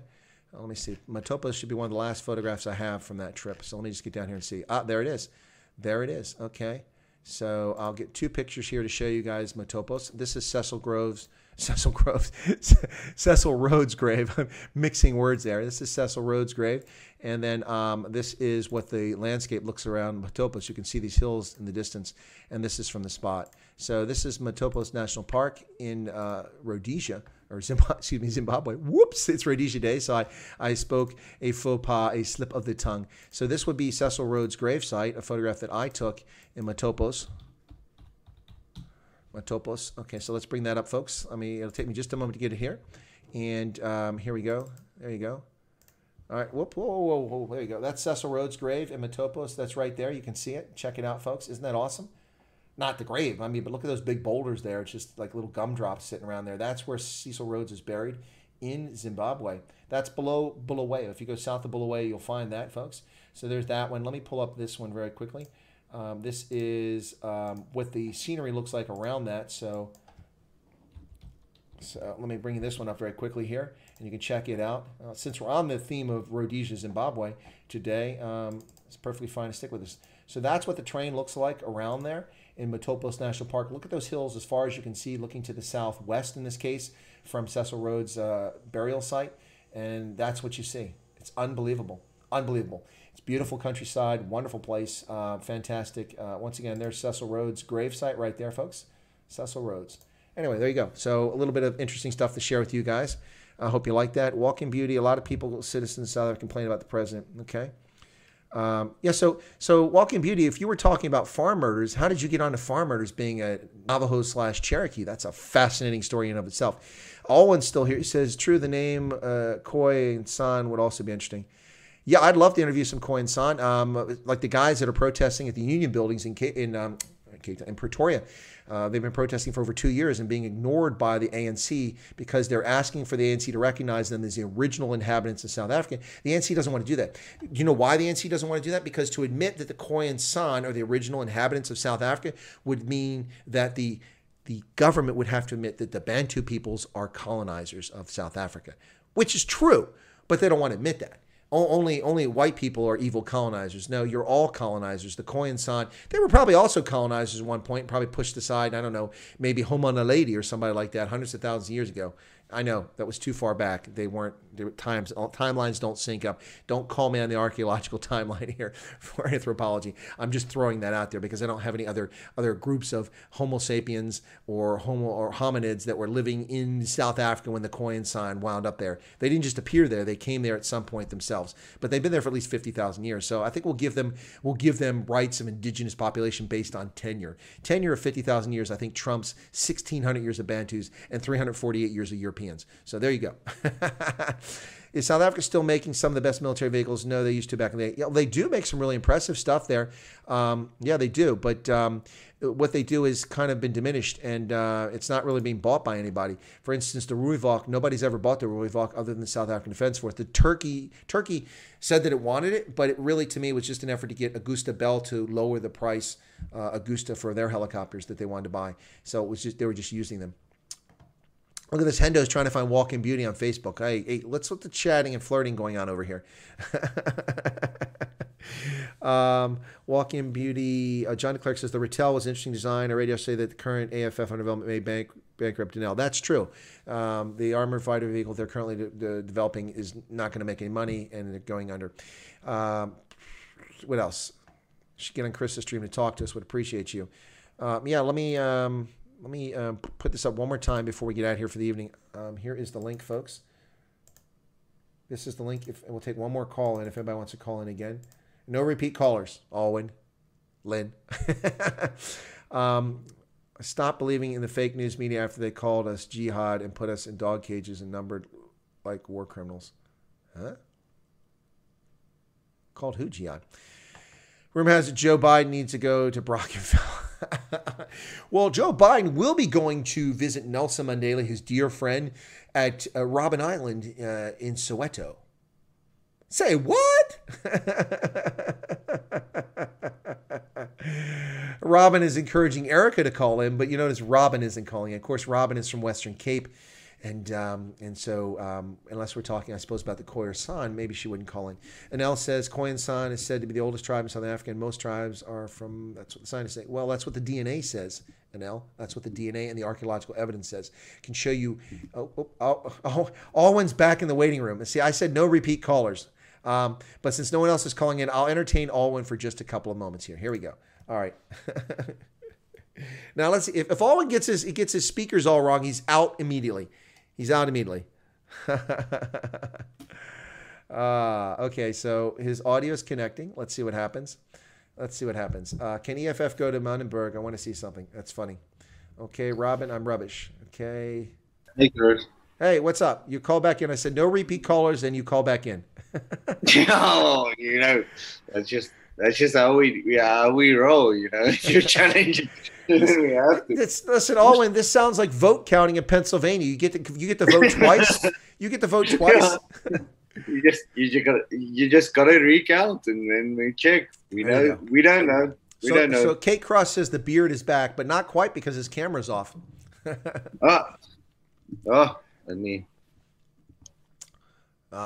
we go. Okay, so what's on your mind? Because everybody's really curious to get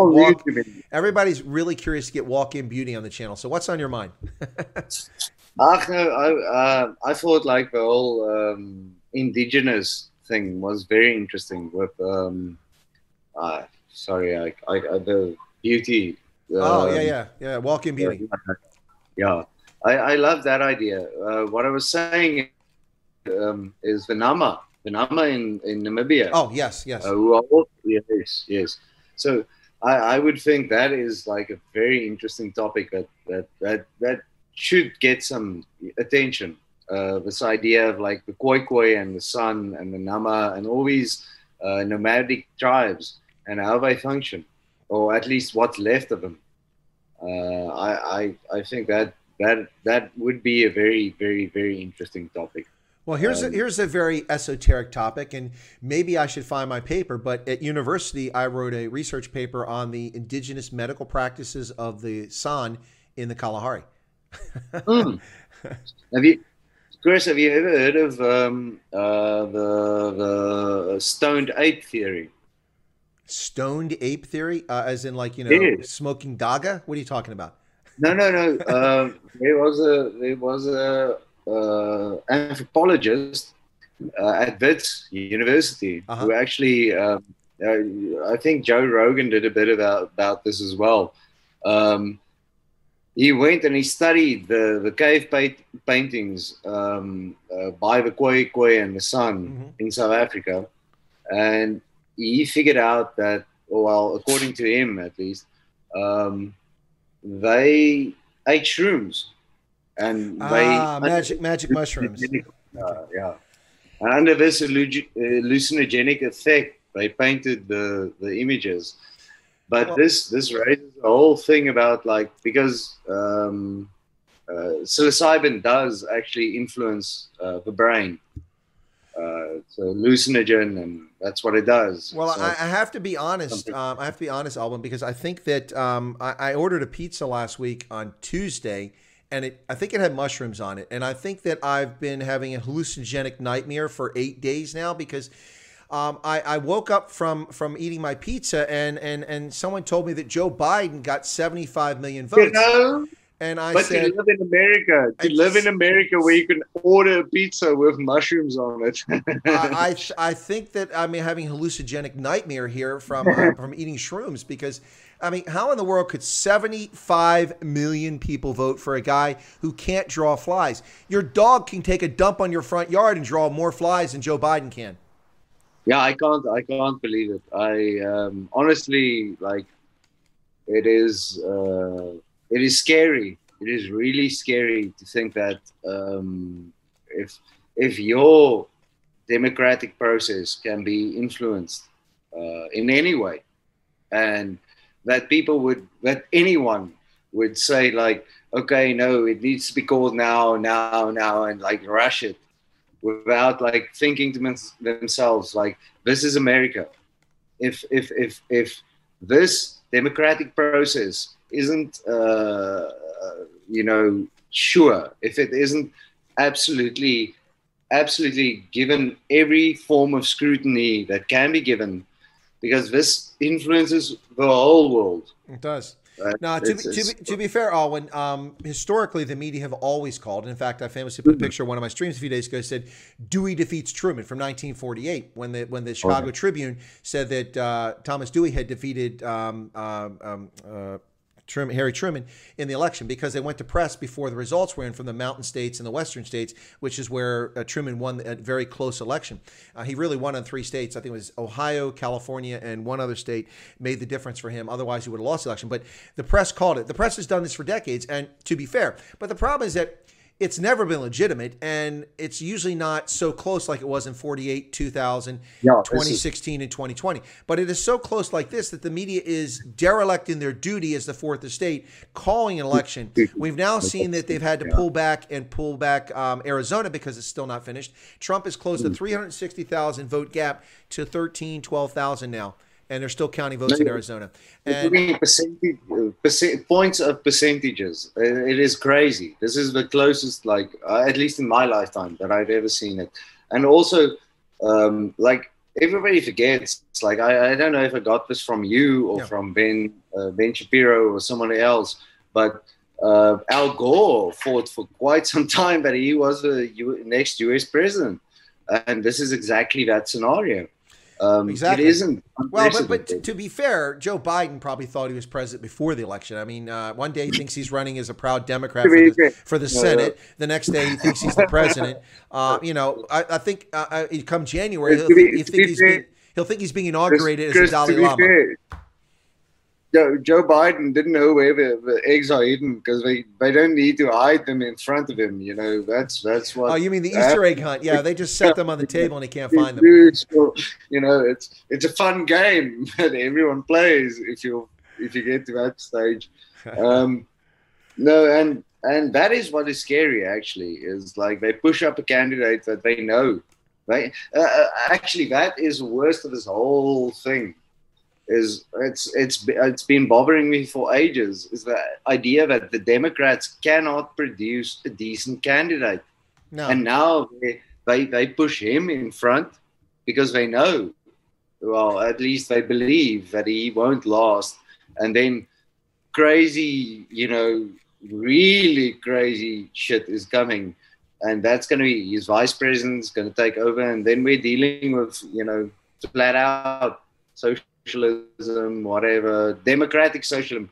That's also the fun new way to word things is to call it democratic socialism. That's an oxymoron. But this breaking news, Boom Shakalaka has just notified us that Trump won't need to leave the White House because Biden can't find it. Nice. There you go. Yeah. There you go. All right. Well, okay. Thanks. Yeah. No, the indigenous thing is very interesting. Of course, in Botswana, the San are known as the Basara, which is not the nicest of phrases or terms. It's kind of considered a derogatory term, but it is the actual term they call the Bushmen because Bushman is considered to be derogatory. I don't find Bushman to be a derogatory term. Of course, I'm not a Bushman. I all the Khoi and San people I've ever spoken to have never they like the term. Oh, don't like, but they've never disagreed with the term Bushman at all. It's kind of like the Washington Redskins, and the logo is a proud-looking warrior with a feather in his cap. And that, so it's showing, respect for Native Americans, but it's racist because he's called a redskin. Oh my gosh, come on. But like with all of these things, there's people like, it's SJW culture, it's people grabbing onto picking victims so that they can look good. It's got nothing to do with the actual people. Like all of the Khoi and the San that I have spoken to quite a few. I've been on like 1 or 2 film sets where I actually got to meet actual fully fledged, the last of a few indigenous. That's a what. Well, listen, I have to say, I feel kind of humbled. I mean, you've mentioned things you watch like Ben Shapiro and I think you said Joe Rogan, if I heard correctly. You watch these channels and you watch my channel. Wow, feel humbled. Thank you so much. Oh, for goodness sake! I mean, Chris, you're the voice of reason. Well, I try to be. Honestly, like even my mom, when I'm streaming and putting it on the TV and. We all agree that, like, thank goodness you're out there. Like I said earlier, you're doing the good work, and like there aren't enough people who aren't partisan in that sense. Who aren't like fighting a fight just for fighting a fight. Who are fighting a fight for what they believe in, and not convincing, but stating what they feel. I think a lot of the chaos and the disorder that we're seeing now has more to do with people who are disingenuous, who want to say they care about something just so that they can feel enriched. But you are actually being objective, and thank goodness for that. At least we have a voice or two, So well, I'm trying. Thanks a lot. I appreciate it. It's a little challenging sometimes when you get the trolls that show up there. It can be quite frustrating stuff. You know me. I've been swearing at them for ages. I try not to do that on your channel, but yeah, I despise the trolls. And that's another thing. Like the media. Let's say this. Let's pick up the Brackenfell thing. It is so sad. This morning, I spent way too much time on social media arguing with another white guy who was stating that like the EFF were fighting the typical, what do you guys call it again? Critical race theory. He was arguing that, now he actually brought up busting a myth and all of that. And this idea that like critical race theory somehow magically excuses ethno nationalism. And I think sometimes that's why I stepped away for quite a bit. I think sometimes these arguments or these debates you're never gonna convince those people. You know, their ideology has brainwashed them to a point where the echo chamber has become a point of no return. No, absolutely. We saw that, what's her name? I'm sorry, I just got a spray from here. Walking Beauty said a few minutes ago, a lot of us, because she's Native American, Cherokee, and obviously a lot of us were angry that they took away the Washington. You know, the Washington Redskins are now called the Washington Football Team, and their symbol is a W. A W. As we hear that, you know, like, out of all the shit that's going on in the world, that is the thing that we need to worry about, the names of teams. You know, it's a priority. It's a priority. Yeah. Like, let's not look at hunger. Let's not look at famine. Let's not look at all the wrongs that are out there. But that is the point, isn't it? I mean, isn't that what the SJWs do? They focus on an issue that they know they can't win, that has no resolve, that they can keep on milking as long as possible, and that's there you go. That's sad. Like, but it will defeat them. You know why? Because we're honest and we're honorable, and that never gets defeated. And thank you, Chris. Well, and I think that's part of it. But I think another reason that will defeat them is because we have Rika Snell. Bosmanland, fat my hand. Le my order ranse kant. O Bucky, Fatya Slop. Ja, Bucky, Fatya Slop. Anyway, Rika Snell. There you go. Good stuff. Good stuff. Now, if I play it, I'll get a copyright, but I can just sing in a horrible fashion the lyrics. Yeah. Anyway. All right. Well, cool beans. Let me let you go and then get ready to close up here, and I'll see if Walking Beauty wants to call in. She doesn't have to appear on camera if she doesn't want to, but I'll put the link in one more time, and I'll hold it to give her a chance to call in case she does want to call in. Everybody seems to want her by popular demand. I'm fascinated. Yeah. I'm fascinated. So, all right. Thanks a lot. Appreciate Owen for calling in. And nobody wins on the beard. We're both winners with these beards. It's not a competition, bro. No, it's definitely. Well, it is with Ronaldo. Get it together. It is with Ronaldo. That's a hands down defeat. There you go. All right, folks. There you go. That's Owen DeBruin calling in once again. Repeat call in. And there's Oliver Hilton. Okay, Oliver Hilton, I'm going to let in the room as Alwyn drops off. Okay. And let's see what's going on if we get Oliver in here. Is it Oliver or Olivier? Oliver. Okay, so let me put him in the waiting room. Oh, I have new features on here. It says Spotlight. I can spotlight people. What's that, Oliver? Olivier or Oliver Hilton is calling in. That's not Walk-In Beauty. So let's see. Oh, maybe another day. Start dinner for my family. Not a worry, Walking Beauty. Not trying to put you on the spot. Just everybody was asking for you, and I like to offer to my audience what they're looking for. So we'll get you another time. Thanks for coming in here at Walking Beauty. Appreciate your commentary. Robin, okay. Whoops, we lost a Hilton. Okay, folks, we're coming up on nearly 2 hours. Siren is talking to Walking. Everybody's talking to Walking Beauty. Hey, this is my channel. Talk to me. Critical theory comes from the Frankfurt School. Yeah, those people on the left-hand side of the aisle. My beard is far inferior, but Ronaldo's can't beat mine. Let's see. What's this? Somebody when they're 13. Siren says, but you don't need to take this stuff to have a spiritual connection. Our minds are strong enough. My first book I got was when I was 13. Wow. Cool. I'm a huge fan of books. As you can see, I'm always promoting books on my channel. And someone asked me for books in Africa. I'm still looking for the ones that'll be good ones to help out with that. So anyway, I hope you guys enjoyed my chocolate drip hockey jersey here. It's pretty cool. I'm a massive hockey fan. Rocky and rugby. So that's hockey and rugby are my two favorite sports. Hello, Chris. How are you today? Says Kim Labaskakna. Well, Kim, I'm fine. Yourself? You were a bit tardy to the stream. How are you doing? Your beard is also beautiful, says Siren. Thanks. I'm not accustomed to having a beard, folks. You know, I was in the Army for 36 and a half years. Can't have facial hair, so this is a new feature for me. And I debate at times about whether to cut it off or not, but it seems so popular, I've left it on. Lynn says, Chris is a gentleman and a brilliant ethical character. Well, thank you so much for that. And I'll check if I can't find the video and let you know. Oh, yeah, someone asked me earlier to play this song. Let me see if I can find this because he gave a super chat. David Scobie. So taking the easy way home from David Scobie. Let me see if I can't find that.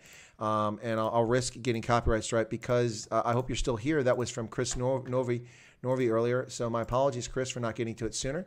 But it's not something I'm familiar with. So let me see if I can't find this song. Okay, David Scobie, taking the easy way home. David Scobie. Oh, it's from 1981. Okay. Right. Let me put that over here. Oops, where's that window at? Hang on a second.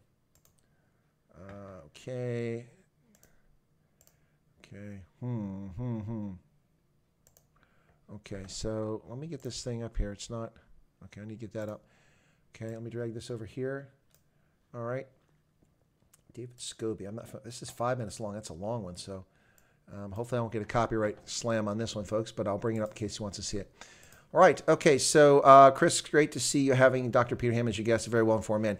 Yeah, he'll be on the channel on Tuesday, and that's by request. People have asked me to have him on the channel for a long time, and I've not had the opportunity. So people put us in touch. He'll be on the channel. Ice says we should go and buy the team and change the name back to the Redskins. Son of Siren says, wish to arrive and stream early. We have a spiritual live stream. Enjoy learning about different beliefs and different points of view. Yeah, we were talking today about Rhodesia Day, folks. That's what this theme was all about today. And we were talking about a little bit about the history of Rhodesia with some people who grew up in Rhodesia, as well as talking about the Federation of Rhodesia and Nyasaland, which was Southern Rhodesia, Zimbabwe, Northern Rhodesia, Zambia, and Nyasaland, Malawi. We talked about that. The peak of the population in southern Rhodesia for white Europeans or Rhodesians was about 300,000 roughly. And today that number is very far below 50,000 at this point with what's going on in Zimbabwe. But even in 2000, there were still 125,000 white Zimbabweans. And today that number's dwindled greatly as people fled from there. So northern Rhodesia or Zambia never had more than about 75,000 white Rhodesians. And Malawi was peaking about 9,000. But there you go. So that was out of population 1960, about 240,000 whites and 2.8 million black Zimbabweans at the time. Today it's about 14 million black Zimbabweans living in Zimbabwe and about 5 million living elsewhere. 2.5 million in South Africa and the other 2.5 million scattered around the world. And most of the great human capital that Zimbabwe needs for its success is actually living abroad. Go to Canary Wharf in the United Kingdom, folks, to the financial district in the UK, and you'll find thousands of Zimbabweans making a difference in UK's economy and contributing very little to Zimbabwe. I'll have a guest on the show next week who's from Zimbabwe. His name is Shelton, and he runs a charity known as Forgotten Voices, which helps people in Zimbabwe. He'll be my guest on the channel next week. We're setting it up right now. He's from a local charity here in central Pennsylvania. I believe their charity is just outside of Dillsburg, which is not too far from here. And he will be on my guest next week. We'll be talking about Forgotten Voices. And if you want to learn more about how to help them and folks in Zimbabwe and the desperate situation they're in, you can check into that stream. So that'll be next week. So I hope you guys can tune in for that. Yes, I did grow up in Rhodesia too. What a great life. Kim Labaskakni says. Yeah, we had that earlier on. We played What a Time It Was from Clem, the Rhodesian songwriter. Walking Beauty, so I'll be watching for the notification. Take care. Yeah, Walking Beauty, the notifications don't pop up. They don't pop up, so you've got to check regularly on your own. Or if you're a subscriber to the channel, you can go to the Telegram group, Chris Wyatt Africa, and you can subscribe to the Telegram group for free. If you are a member, you can do that, and you can also become a member of Chris Wyatt Africa's WhatsApp group, and you just have to send me an email to request it. I don't put people in the group who are members, number one, because membership fluctuates all the time.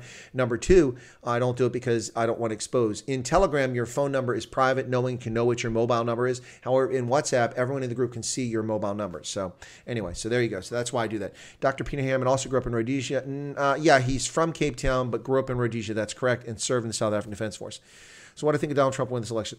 Skulls, I do think Donald Trump has won the election, and once the fraud is exposed and those ballots removed and or elections rerun in states like Pennsylvania, potentially Michigan, and we see a recount in Georgia, and the count is finished in Arizona and Nevada, we will find out that Trump actually won. I'd be surprised he won.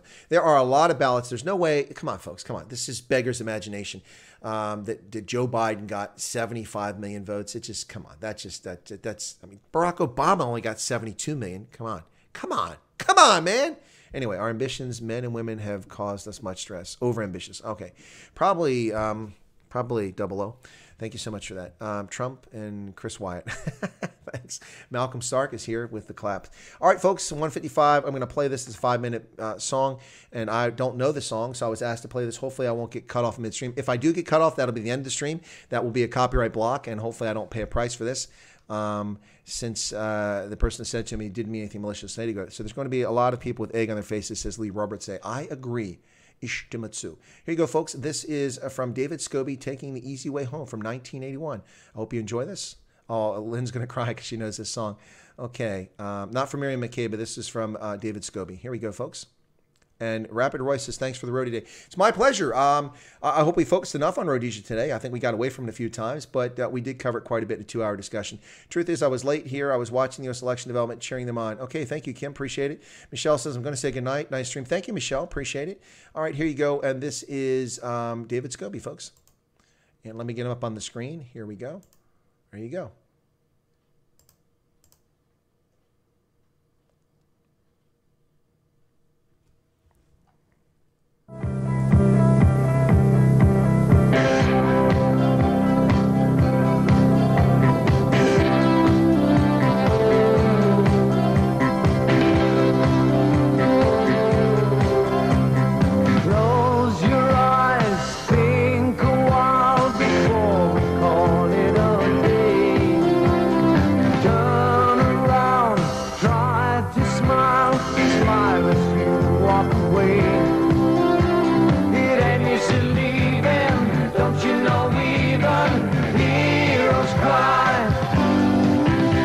I don't know the reason, I just know it ain't easy all the time.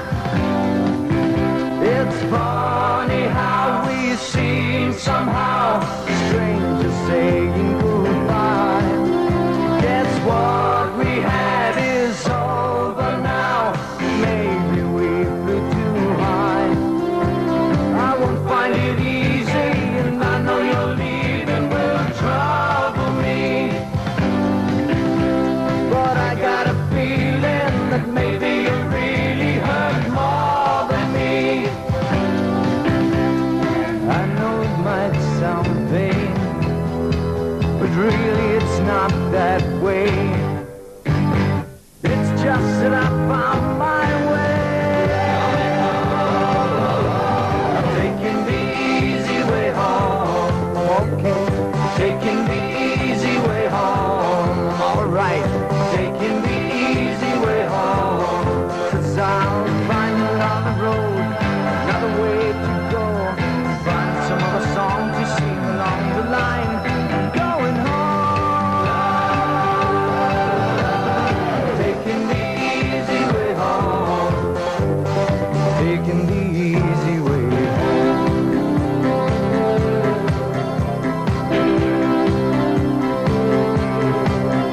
I've had my fears, cried my tears, and learned a lot on the way. I've hurt my pride through the years, but now they're all yesterday.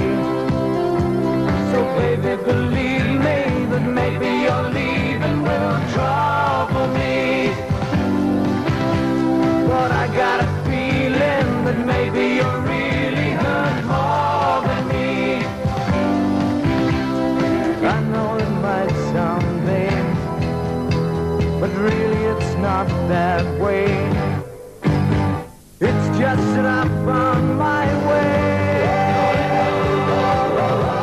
I'm taking the easy way home. Okay, taking the easy way home. Alright, taking the easy way home. 'Cause I'll find another road, another way to go. Find some other song to sing along the line. I'm going home. I'm taking the easy way home. Taking the easy way home.